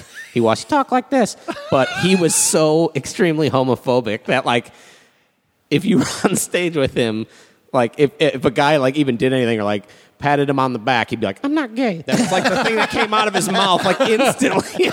It was amazing that existed back then. But half the class were incredible people, and some of them I know to this day, and some of them have gone on to become great actors or writers or whatever. My whole thing with Second City, because I took a couple classes in L.A.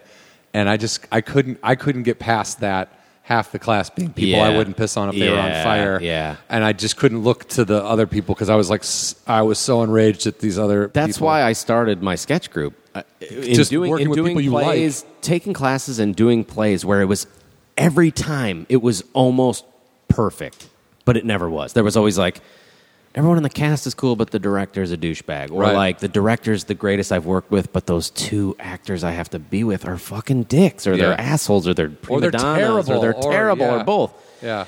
And I started my sketch group by just being like, all my funny friends. Let's do this. Some of them had never acted before or gotten up on stage, and they were like naturals because they were just cool and they're funny and they're smart. And they had and it was a positive experience. You weren't you weren't threatening people. No, it was totally like, democratic. Let's all have fun. If things were funny, if we read sketches and there was like 12 of us or 13 of us at the time we started, if a bunch of people were like, these are the best sketches, that's the show we'd do. We'd write 50 sketches and be like, these 10 make it because these 10 are the best, not because you're in 5 of them and I'm in 3. Like that's why everything bands and groups break up, because you want 10 people want to be the main guy. Yeah. Youth. So yeah. And when it becomes a numbers thing, that just takes the creativity out. Like when it's like, oh, you're in 5 sketches, you're in 3 sketches. Yeah. But we work through those. There was definitely, we all have egos and stuff, but after a while we learned to just be like, the show's the thing. They dubbed me the artistic director, and we're just like, you can, like, everyone could come talk to me, and we'd work stuff out, but we did, and it was always like the show benefited. But this is not your career, though. You're working other jobs to do this stuff, correct? Oh, totally, yeah. Okay, so when did it become something where you're like, oh, money can be made, and this can be a career? That's again, super late. That's after I moved to L.A. I moved to L.A. kind of on a whim, too. It was just right around my 30th birthday. I couldn't sleep for a week. I had come out to visit friends in L.A., and when I left, I wasn't like, I'm moving here. I was like, that was cool. But I still thought I was going to be a Chicago guy my whole life. Okay.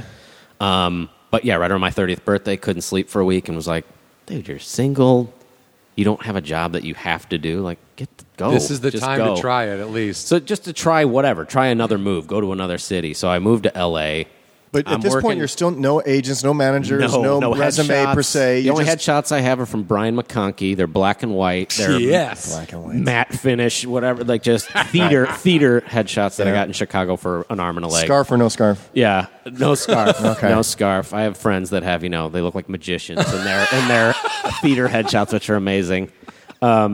So I move out here, and I had a day job in Chicago. I had moved away from waiting tables, and a buddy got me a job where I was working in office buildings as like an executive assistant.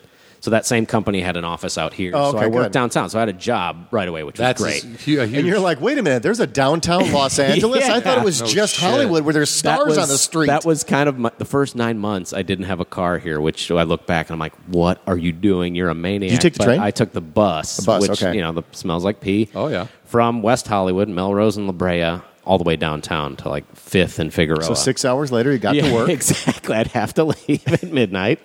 But yeah, I worked there for 3 years. And again, no agent, no manager, no headshots, no resume to speak of. But I brought my sketch group out here. A lot of the people that were in Chicago had migrated out here, and we started doing that. So that was my MO, was just doing sketch shows. We'd do 2 big sketch shows a year. But out here, you guys had to pay to perform, right? Yeah, we'd have to find your rental room. We'd have to rent a theater. We rented it we did it like plays. We'd Where did rent you a do? theater. We did it at the Lounge Theater on Santa Monica Boulevard was our first show. And then there was another place next to Guitar Center on Sunset and Gardner. Mm-hmm. There's a theater. Sure, there's over a there. yeah.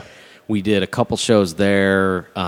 There's one by the Home Depot, Sunset. It's like the Underground Theater. We did shows there. And the show we did, the McCadden Place Theater and the Lex, are right there on near Highland and Santa Monica, I think. But we did 5 shows there. But it was, we'd scrape our money together and rent a place for $300 for the weekend or $500 for the weekend. And we'd try beg people sell to come tickets. see you. Yeah. And again, All your coworkers get tired of having to see your shows after a while? No, again, they actually enjoyed them. Again, we didn't. There's a difference between enjoying and then be like, oh, you're doing another show? You ask me again? They were. That's what was cool. We knew we were doing good stuff because we'd only do 2 original shows a year. We weren't doing come see my improv troupe Monday through Saturday. Right. We're performing 8 times a day. And So you weren't you didn't hit the ground running and all the time doing something and doing a show. So you were very calculated or not, or just doing it whenever. I've always just kind of gone with my gut and gone with the flow to what people always said, you got to take classes, you got to do workshops, you got to do this. And I was kind of I'm still not in this world until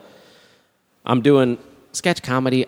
Friends that saw our sketch comedy, I got auditions through that, a couple, but again, with no representation or anything. But then I had a new roommate, and she was an agent at BBA, Bobby Ball Talent. I was with Bobby Ball for 3 weeks. Yeah. You're a bum. That's not a kid. And she had seen me perform a bunch of times, and she's like, moron, get your shit together. I can sign you, tomorrow. What define get your shit together? What does that Get a actually mean? headshot. Get headshots. Get a resume. Fake a resume. Throw stuff on that you did in 3rd grade. my first resume was all school plays and huge nonsense. font. Just 8 things. Are they fucking reading the resume? Guys, let's be honest. back then This they got to look at resume that and go, thing- well, no, he's Does done anybody nothing. fucking read anything No. in this town? I think- They make the decisions when you show up. It's either word of mouth, someone's put in a good word Right. for you, it's favors, or you deliver when you're there, or you have to deliver 40 times in front of them, Right. But and then yeah, they get used to you. I think if you have no named shows or movies on there, that's they're definitely just going to throw that in the trash. But I think the only saving grace is if your top line says a show that's been on in the last 20 years, that you could be oh, you were on New Girl. I think that just validates you automatically in a room. But also things are a little bit. You also don't know any of that. What you were saying, it's about somebody knowing somebody and handing them somebody. You're oh, get an agent. Okay, this is how it works. Then I just give the thing and I go and you just That's follow being the a part rules of the they tell you. machine. Now, can I ask you a question? Sure. I don't know if this is a part of your Midwestern raising, but it seems like you always had this, I live my life first. I kind of get a world set up around me, and then I kind of go do the play, versus a lot of people are I play. Oh, my God, I need fucking money. I got to Right. do something. It seems like you were always I need to live. Yeah, live first. I always kind of was guarded about I don't think this is gonna happen for me. I'm giving it a go, but I'm not putting my life on the line for it. But it was always these happy accidents of, oh, my roommate Shanna who doesn't live here anymore, but she was a huge, I thank her every day of just being like, get your stuff together and do this. I go on my first audition. Again, petrified, nauseous, in a corner. Everyone knows each other, and I feel like the total new kid at school. Oh, dude, just going to those first couple of commercial auditions, you're like, oh, this is awkward. Everyone just like seems like best friends, and I'm just like gonna poop my pants in the corner. I told him I quit, and I'll get back to you real quick. I quit going out on auditions when I went to one, and everybody got around in a circle and started singing with each other and singing together. And I was like, I don't fucking belong here. Oh my God. I'm like, if you guys can turn into a song and dance group immediately because you all know each other, I'm not a song and dance man. I don't belong in this business. Beautiful. That is gross. Anyway, continue. So first audition is for Sam's Club, and I go in there, and it's like a nothing audition. It's like a reaction audition. So I make a face, and they're like, all right, good. And I walk out. I'm like, what the fuck am I doing? This is so bogus. I haven't auditioned in years. Like, I'm just like, I feel so weird. Get a call back for it. I'm like, oh, my God, this is amazing. I go in with this guy. Director's there with a few clients, and the director is kind of an a-hole. And he tells us, like, do it like this, and definitely don't do like these 5 things. I want you to do it like this. And the other guy does those 5 exact things. The other guy immediately, like as soon as he says go, stands up on his chair and is over the top, and then I just sink into my chair and try to do whatever. Walk out of there like this is the worst. This is the worst. That guy's an asshole. The director was kind of a dick. I walk out, my agent calls me like in a day and says like, you're on avail. What's that mean? Oh my God. Oh, they want to know if you can make it. I book it. I'm like, oh my God. I go out to like Palm Desert or Sam's Club in Palm Springs or something. First audition, I book it. It's amazing. I meet a couple really cool people on there. But again, like that director is a maniac on set and is like yelling at everyone the whole time from a monitor like 100 yards away from where we're at. It's the weirdest thing ever. And at the end, he's like, hey, I'm sorry I was hard on you. It's just, my style and whatever. I was like, oh, man, no worries. Maybe this is how it goes. Maybe all directors was he like, German? No. What's funny is, one, I've never seen him again. Of so course, it's like, right. But yeah, I've never worked with anyone, like, knock on wood, that's even, like, not even a sort of pain in the ass or kind of an ass. I've only worked with, like, directors that have been super cool and just like us. Because we should all be so fucking happy that anybody gives a shit that you have a vision. Yeah. Well, also at the same time, do this. At the same time, your attitude does help. Like, if you have a positive attitude and you go to a set, then the director's going to have. You know what I mean? Like, it helps that everyone should just be in a... Be cool, be happy. But because, like you said, like what I complain sometimes when I get hot on set, and I'm like, well, at least I'm not like on a roof, pounded shingles in or something like. No, it's which is an honorable profession. Yeah, well, it is. But I would die if I had to do that because I would get the worst sunburn on. Yeah, was that Bill Burr who says that? He's like, you think being a parent's a tough job? Being a redhead roofer in July is a tough job. Yeah. So after that, it's been all gravy. Like I've had definite ups and downs, but I worked with John in that Lennox air conditioning commercial shortly after the Sam's Club. Booked a couple more union jobs right after that and joined SAG by like the next. I think that's when you found out what your real name was going to be. Yeah. That was I think the Sam's Club thing was the tail end of 2007. Our thing was the very beginning of 2008. And I think by like July or August, I was signing with SAG. And was it really 2008? Yeah, 2008. Like that was like January. We did the second round of Lennox spots. And have you suffered any lean times where you're like, oh, definitely, shit, Daddy's got to go back to work? In 2008, I still had my day job working downtown, and my boss was really cool with about me like going to auditions. I just have to work weekends or work late at night, and I did it. It was awesome. What kind of work was this, by the way, that you were doing? I was just an executive assistant for a big real estate company downtown. So it's mostly paperwork and computer work, so you could do it whenever. Work. Okay, I was writing sketches like most of the time. For them. During the day. Yeah. For them, yeah. Just to be clear, for them. Yes. Real estate sketches. Real estate-centric sketches. You want to buy a house? Banana peel. Yes, escrow fart. Where were we? Anyway. Oh, so my point was lean times where you kind of... I booked this TurboTax campaign where I got to do incredible makeup, and they made me look like Ben Franklin. With John Ennis. Yeah. And Roy Jenkins, who's a big groundling, like 6'6", groundling, one of the funniest, smartest guys ever. Presidents. Yeah, John Ennis played Ulysses S. Grant. Roy Jenkins played Andrew Jackson. I got to play Benjamin Franklin. And I got to work with a director who I've worked with a bunch since. It was like, he's the best guy. But we did this TurboTax campaign, and I was kind of like, this is going to be numerous commercials. It's going to be like a couple radio spots, I think a print ad. I'm taking the plunge. Fuck it, I'm quitting my day job. So it's like end of 2008, not knowing that the worst recession in like 100 years is about ready to happen. So I cut the cord. At the end of the year, I say goodbye to my real estate job, and then like nothing. It's tumbleweeds. Like 2009, I think I worked maybe one job all year. Had to go on unemployment. Like all that money from TurboTax is gone just to live and pay bills and stuff you're like that. You're not like a raging alcoholic. You're not a drug addict. You're not like your money is literally going to like, living, eating. It was also like you come into that. It was still at a point when it's like I still had school loans. Yep. I bought a car, so I had car payments. I had credit card debt. You're living a grown-up life. So you voted for Bernie. We get it. But the point is this. But here's what the thing I think we've touched on this on the show.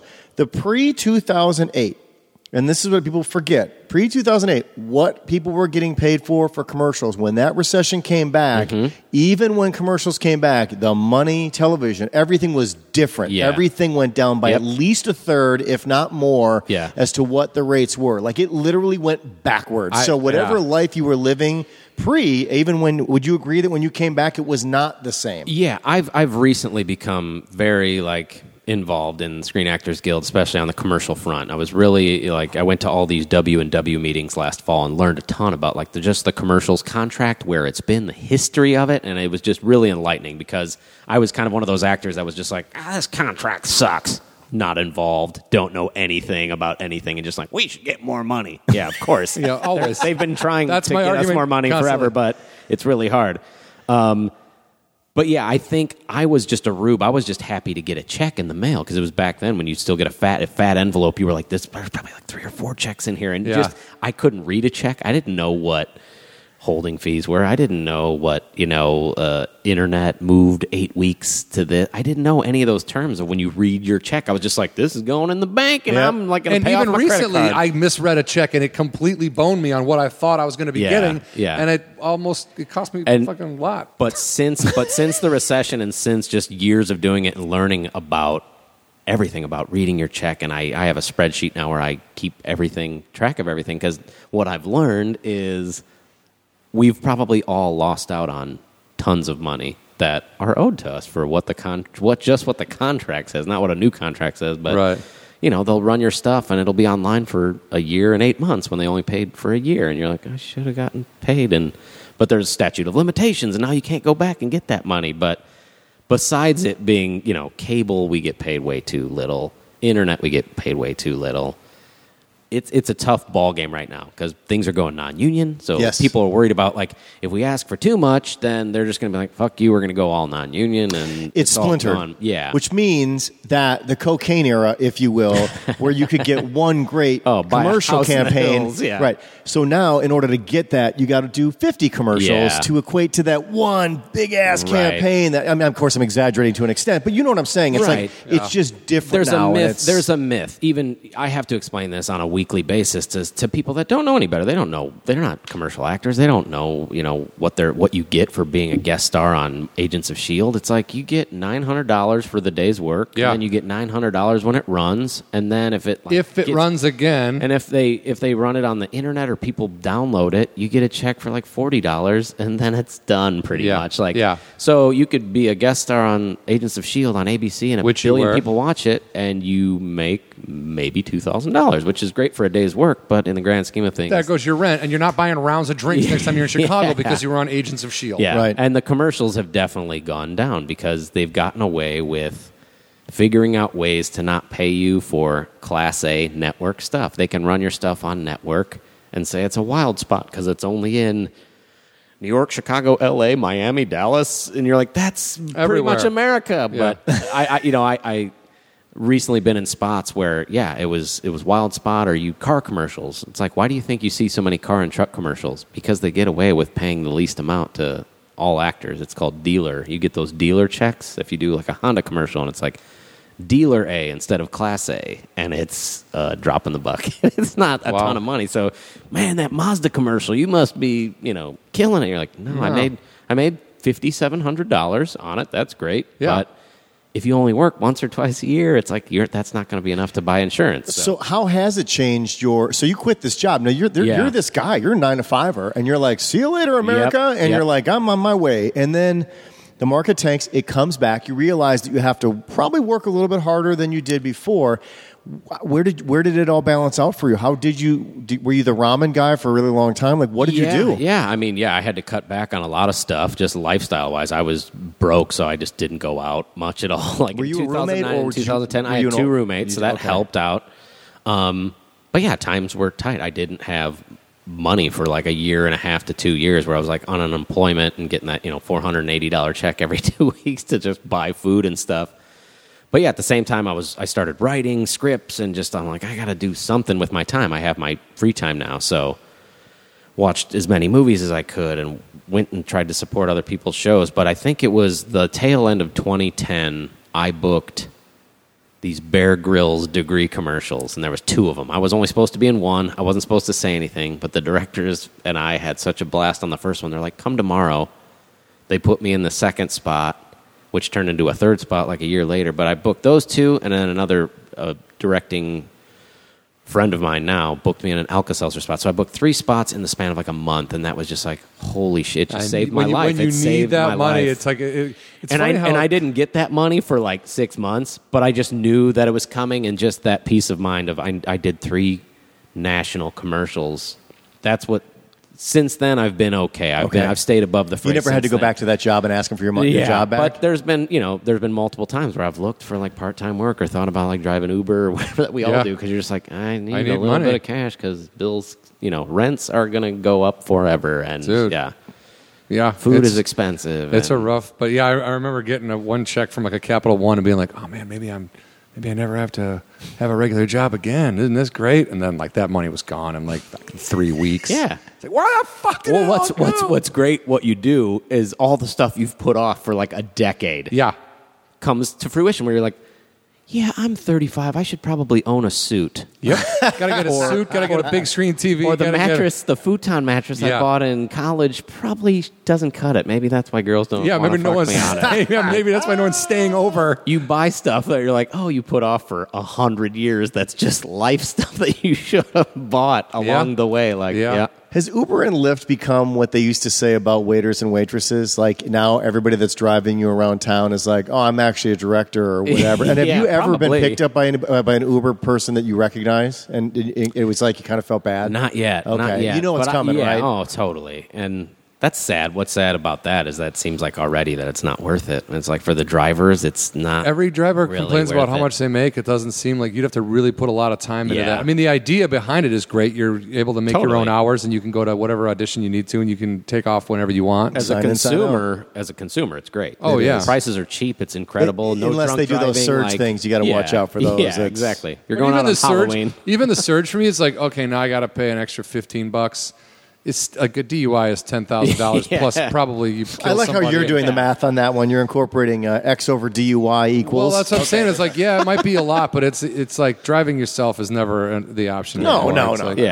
If you're drinking. And in this city specifically, we all know. I mean, it's a common joke, but good luck getting a taxi cab. In Los Angeles. There's 6 of them. I think they cover the whole city. They tried a couple of years ago. They were like they put up signs around Hollywood when I was like living right by La Brea and Franklin, and all the signs were like, you can just hail a cab now. Just hail a cab like any other city. And everyone's like, what are these signs? As you put your hand out and a bus hits you, you're like, mirror rips off your digits. Like, You're going to have to stand there for a while because our fleet, there's one in San Gabriel. That's there's right. one. But, I mean, and then you get into a cab and their attitude is bad and they're angry and it costs too much. And it's like, how is this better? How is a cab better?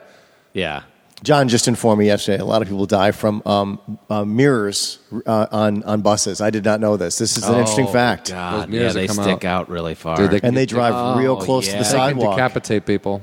That's a good PSA. Well, the more you know. That's great. The more you know. How much do those pay, John? Do you know? They don't. Otherwise, it's not worth it, right? Like, I mean, we got the volunteer. Definitely not worth it. So so since then, and you have done some TV stuff as well. Yeah, obviously you did film. I know. Obviously, you did film. Yeah. Yes, frozen peas, everyone. But so I mean, what's the as far as TV, what was the one that you got most excited about? Was it the first one? Was there something else that you got on? You're like, yes. Just to break through, because I just got a manager a couple of years ago. It's like, commercially, I've been doing great for 8 years and been totally lucky and happy with that, and my agents and everything. But I took a bunch of meetings with managers, and they were like, "We don't like you, and we don't see ourselves finding you opportunities." Do you appreciate that honesty, though, versus someone taking you and doing absolutely nothing for you and shuffling papers when you call? My manager is awesome. We're friends. He's a great dude. He's totally genuine. It's awesome. I love this guy. No BS. And I always said, I don't care if this person's good at their job. If they're like a shark douchebag, Ari Gold, I don't want anything to do with that in Hollywood. It's like there's time. Life is short. I don't want to give 10% or 15% of my money to an asshole. And I don't care if they're like, he's going to get you in that room.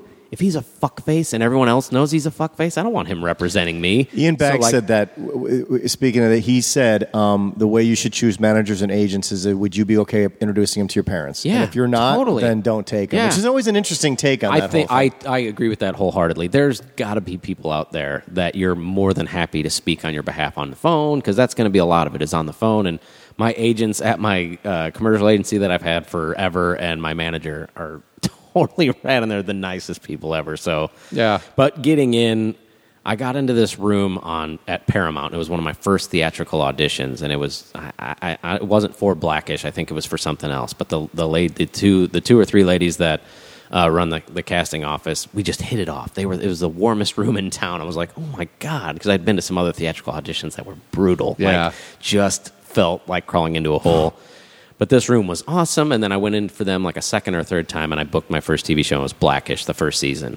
And they brought me back even later that season. So they're like, you're recurring now. You're Nurse Larry. Which is great. It's just amazing. Yeah. My first job, and they're like, we wrote another line for you to say. You're not a video store guy that's only going to show up once because they only go to the video store once ever in 10 seasons. They liked you, and they're like, bring this guy back. So hopefully Nurse Larry has some life left in him. And that's something that I don't think we've actually touched on in this show, is that there is a key to getting to know casting directors and casting agents in both commercial and in television, and they are different. Yeah, and they do need to get to know you. And sometimes they'll call you in, and you may not get it, but the point is they're letting you know that they like you. If you get called in repeatedly by the same person theatrically, you know that they're pulling for you no matter what. Right. It's only a matter of time, and that's exactly. And it was one of the first or second auditions that I went in for them, and they're like, we got to find a spot for you. And that, again, just someone saying that you think is cool and not full of shit. Right. This cold-hearted world, right. Where they're just like, you did a great job. Like, we're gonna find something for you. You did a great job, and you're enjoyable to be around. That's you did a great job on camera. Then you come off, and we don't have to go, oh, fucking, there goes Mike C. Nelson, bag of shit. I think that is one of the most important things in this town. It's like, you have to have some talent. You can't be devoid of talent, of course.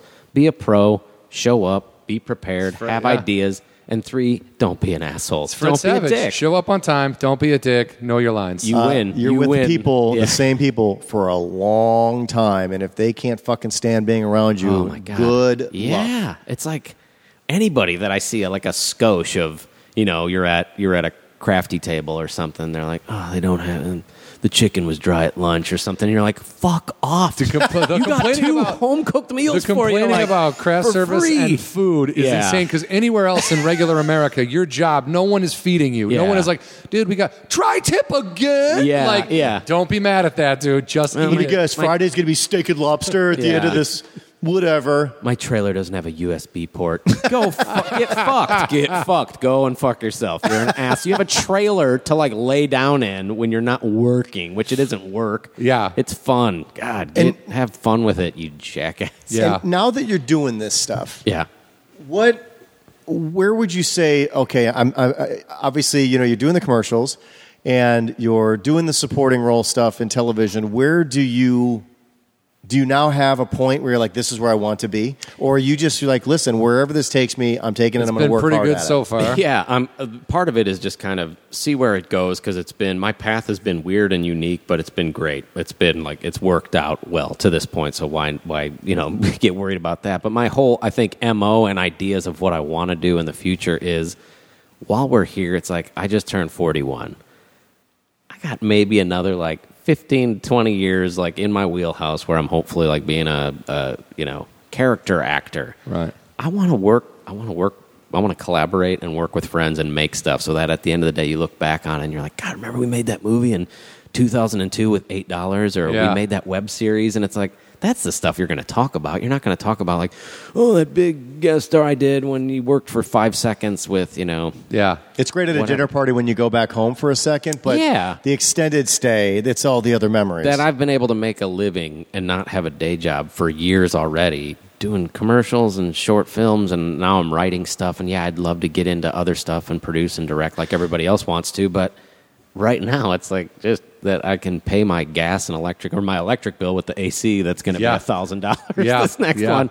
But I could pay that because my Geico ad finally started playing after waiting for 10 months. It's like, I'm going to be able to pay like my bills. Yeah. Because this Geico ad ran. It's amazing. I'm lucky. I'm one of the lucky ones. And you for sure. You touched on this earlier that a bunch of you guys came out from Chicago. Where is everybody at? Your group? Do you guys still do stuff? Did some of them fall to the wayside and be like, I'm out, I'm going to go back and get a normal life? Yeah, some of them are doing stuff in the industry, of course. Like some of them are still like great actors, actresses, writers. A buddy of ours writes for America's Funniest Videos. He's one of the head writers there and co-producers now. AFV. He was scuffling for years, and writing and all this stuff, and then boom, 5 or 6 years ago, he gets it. He's in the Writers Guild, and he's got a family and a house, and he's totally deserving of it. He's one of the funniest people I've ever met. And then other people have gotten into real estate or other out stuff. here, or have left out here. Oh, they're amazing. Other people have gone back to Chicago or wherever and have careers now. We don't have jobs anymore. We have careers. It's like, now I'm doing this. Yeah. I went and got my MBA and did that. But yeah, we're still Dry Hump, still sort of kicking. We do, we'll make a video like once a year now. Okay. But it's still cool that we still get together, and we're we're like the family in LA. That we brought out from the Midwest has been a huge help during those lean times. Yeah. Times where you're like, I'm having a mental breakdown. I need family to be someone like, to talk to that knows me and isn't going to be. You're going to get through this, buddy. Super judgmental. I had a freak out 3 seconds ago. You're in good company. Family important to you?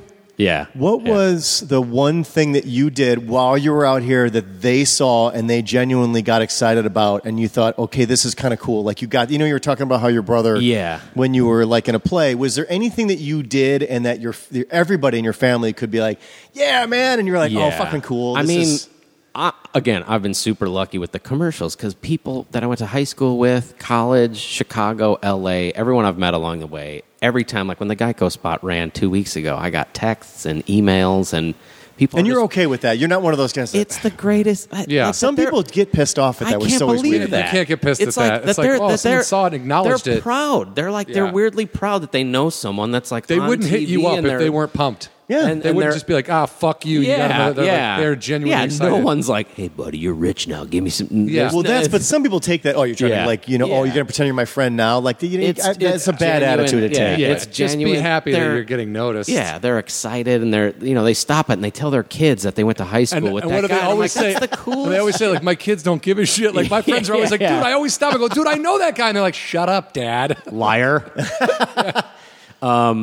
But I think even like the first commercials, it was that way. And then I think when I did like Blackish, or I was on Agents of S.H.I.E.L.D. for like 3 seconds. But dude. But still, people are like, they love the show, or their kids love the show. And they were like, oh my God. And again, that they get so revved up about it. Like, if you don't get revved up about that or think that that's fucking cool, you're an asshole. It's always nice to be acknowledged and have someone see what you do and go, wow, dude, that's because that either deep down they're like, oh, you'll be back, you're not going to make, or they're like, oh shit, you did it, like, good for you. It is kind of funny when you talk, like when I was taking theater classes in college and stuff. My grandmother, who's now 96 years young and amazing, one of the most amazing women of like the history of mankind, she was, you get that family stuff of like, what do you do? Philosophy. It's psychology and theater.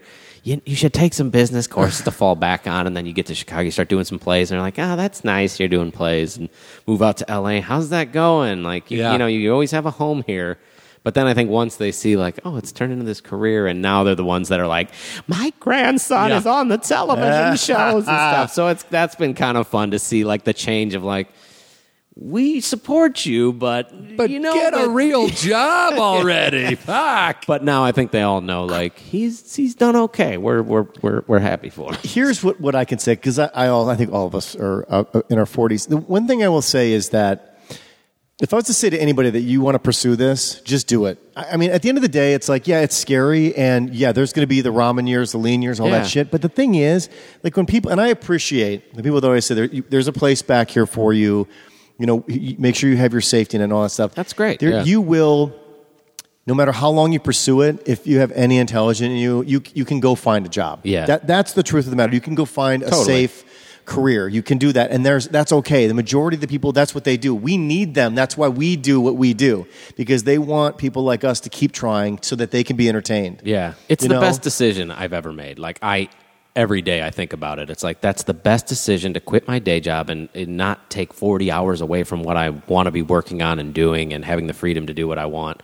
It's the best decision I've ever made. And the times that I was talking about getting a day job, it's like I'm gonna still have to do that at some point. Where it's like the auditions go away if you get older or whatever. They're just like, you're annoying and we're sick of your shtick. But you're gonna have to do it. But see, I don't think, like, I'm not even kidding. Like, people work towards a retirement, but like, there's nothing wrong with being an actor into your 80s and 90s. No, and that's incredible. I'm stoked if I could do that. And if you're already, like, you say 15, 20 years left in your wheelhouse, but dude, then you're getting, now you're, older uncle, now you're grandpa, totally. Dude, you've already got the chops. You've already been doing it long enough. Like, you're only going to get better with age, if that makes sense. Yeah, no, I'm excited. Again, that sounds delusional, but my point is... But being a character actor we're lucky in that. That's the thing. Being a dude, because this town is sexist and terrible, and if you're not like 18 and fake tits, and you're not, you got to fall the wayside until you're 35, and then you can be a mom. Hollywood is still so ass backwards and all that shit. But being a character actor is we're lucky that we could play stuff. Pop in, say farts, look funny, pop out, get a paycheck. Like there is some, because I used to like. It used to upset me that I felt like I wasn't good looking. You know what I mean? Like when I was younger. What? John? Like, no, but like... John. But like... Is this... Do you want us to... Because we can say something. What were you going to say? When I walk into a room for an audition, and it's like one side is all models, and one side is all character actors, and I know that's the side I'm supposed to... I'm like always relieved. I'm like, yeah, I'll go sit with the weirdos, because the pressure of just being good looking all the time... It does smell better by the good looking people. Right? That's a good point, depending on what you're going in for. I do feel bad for them in that stance of like, how do you stand out if there's no lines and they know they're going in just based on their physicality, and they could, like, and it's one person goes, I don't like that part of your face, let's get this other guy and in that here. guy or girl might be the best actor in the whole room of actors. It doesn't matter. Yeah, people ask that a lot. I mean, again, but it's true. Like you, as an example, using the movie that I worked on, some people, when there's certain scenes in that movie, they're like, how did you, they don't know how to ask the question, like, how did you get that person to be, they had to have known that they were, and you're like, honestly, they just know. Like in this town, I mean, some people are naive or delusional, but most people know, like, what you go to a handful of auditions and like, oh, I guess this is like what they're bringing me in for. The Twisted Sister music video. Mm-hmm. That guy, he's dead. I think he's passed on. So remember the real? I forget. He played. He was also Animal House, and he's got the. What do you want to do with your life? No, not. I'm sorry. He played the teacher, and he was also in Fast Times at Ridgemont High. He was not Fast Five. Which one where he's like, "Hey Lane, Better Off Dead." Yeah, the teacher and that really weird looking guy. Yeah, Mr. Vargas. If you're not dating Beth anymore, I would like to. I mean, he has to know. Like Barty Feldman had to know. And they killed it. They knew when they went in, too. Like, they were the weirdest guy. If they're like, we're going for Strange, they probably had like a little like chip on their shoulder of like, I'm going to nail this. If you don't give it to me, I am the strangest motherfucker you're ever going to see. That guy had an incredible career. He did, because he was the strangest guy. Totally. Like you said, by far. That almost wasn't, not almost, it was. You're right. It was an advantage to him. He's in One Flew Over the Cuckoo's Nest. Yeah. Do you know what I mean? Like that other guy who looks sort of like Sloth from from Goonies is also in that movie. There's a couple of weird-looking guys that have acted for an eternity since then. I saw the guy who played Mr. Heckles in Friends, The Upstairs Neighbor, and he's been in 1,000 things. He just pops in. I saw that guy riding his bike in Venice. Happy as shit, just riding around. I was like, that guy's probably got 9 things to do next week. And they're all probably like work half days on sitcoms. You know what I mean? I'm like, it's a great... It's a great... Yeah. But going back to just people taking the plunge, you got, like, do it. Yeah. You can always go get your job back. You could go get another job. But I've had friends that have had to go back and get another job, but for the year or two they took off just to write or just to act and just to do stuff or to travel. It's like, that was totally worth it for them. You never hear someone saying, like, I'm so pissed I quit my shitty day job to pursue something. And it's like, you never. And on your deathbed, you're not going to remember that time I didn't quit my job? And I stayed. You're never going to, That's not a turning point. No, dude. Like, that's what I'm saying is, like, we're... First of all, you have no idea how long you're here for, but, like, why not do shit you want to do? Like, John, are you going to come into the cafetorium for the July birthday celebration at your office? Like, no. More cake? Yeah. I mean, yes, I'll be there, but I would go. Carol doesn't like banana bread. But, fuck. Carol's a bitch. Yeah. Well, awesome, dude. Thank you so much. Thanks for having me. For coming in. I think it's a true, a nice guy's finish first thing with you. You know what I mean? Like, I think you're successful, but you're not like a fucking dick. And I think that. Have we had a dick on the show yet? I'm trying to think of. No, not. I mean, we'll we've talk had about people that talk after. about being dicks, but like, yeah. I don't know. I just think. I don't know. Yeah, I think it's you got a good story. Thanks, man. Yeah, and I can't wait for Frozen Peas to come out because that scene, by the way, is really I'm really wearing funny. a purple unitard with glasses and a beard, so it looks pretty spectacular. It is. It is. Those guys did a great job of shooting it, and the way they shot that scene is really funny. Good. So and look I love for Mike and Frozen Peas. Yeah, really, really funny. Really good stuff. And thank you again for And my last Angel from Hell airs on Saturday. Good. And then watch that. Then the show, what time? The finale, 8:00 Pacific time. Okay, DVR that stuff. DVR. Watch John Huck. School Bus making his final appearance. And I'll be tearing down the podcast equipment in sometimes my nephew's place he stays in down in our basement. You'll be doing that all weekend? Yeah, Nice. all weekend. Congratulations. Thank you. All right, guys. Thanks for listening. Good show, everybody. Goodbye, everybody.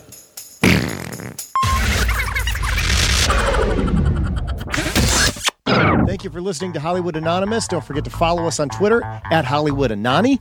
That is short for Hollywood Anonymous. You can also follow John individually at John Huck and myself, Brian Irwin, at Brian Irwin on Twitter as well. Both of us can be found on Facebook. You can also Google us and contact us directly, HollywoodAnonymousGuys@gmail.com. Thank you again so much for listening, and please don't forget to subscribe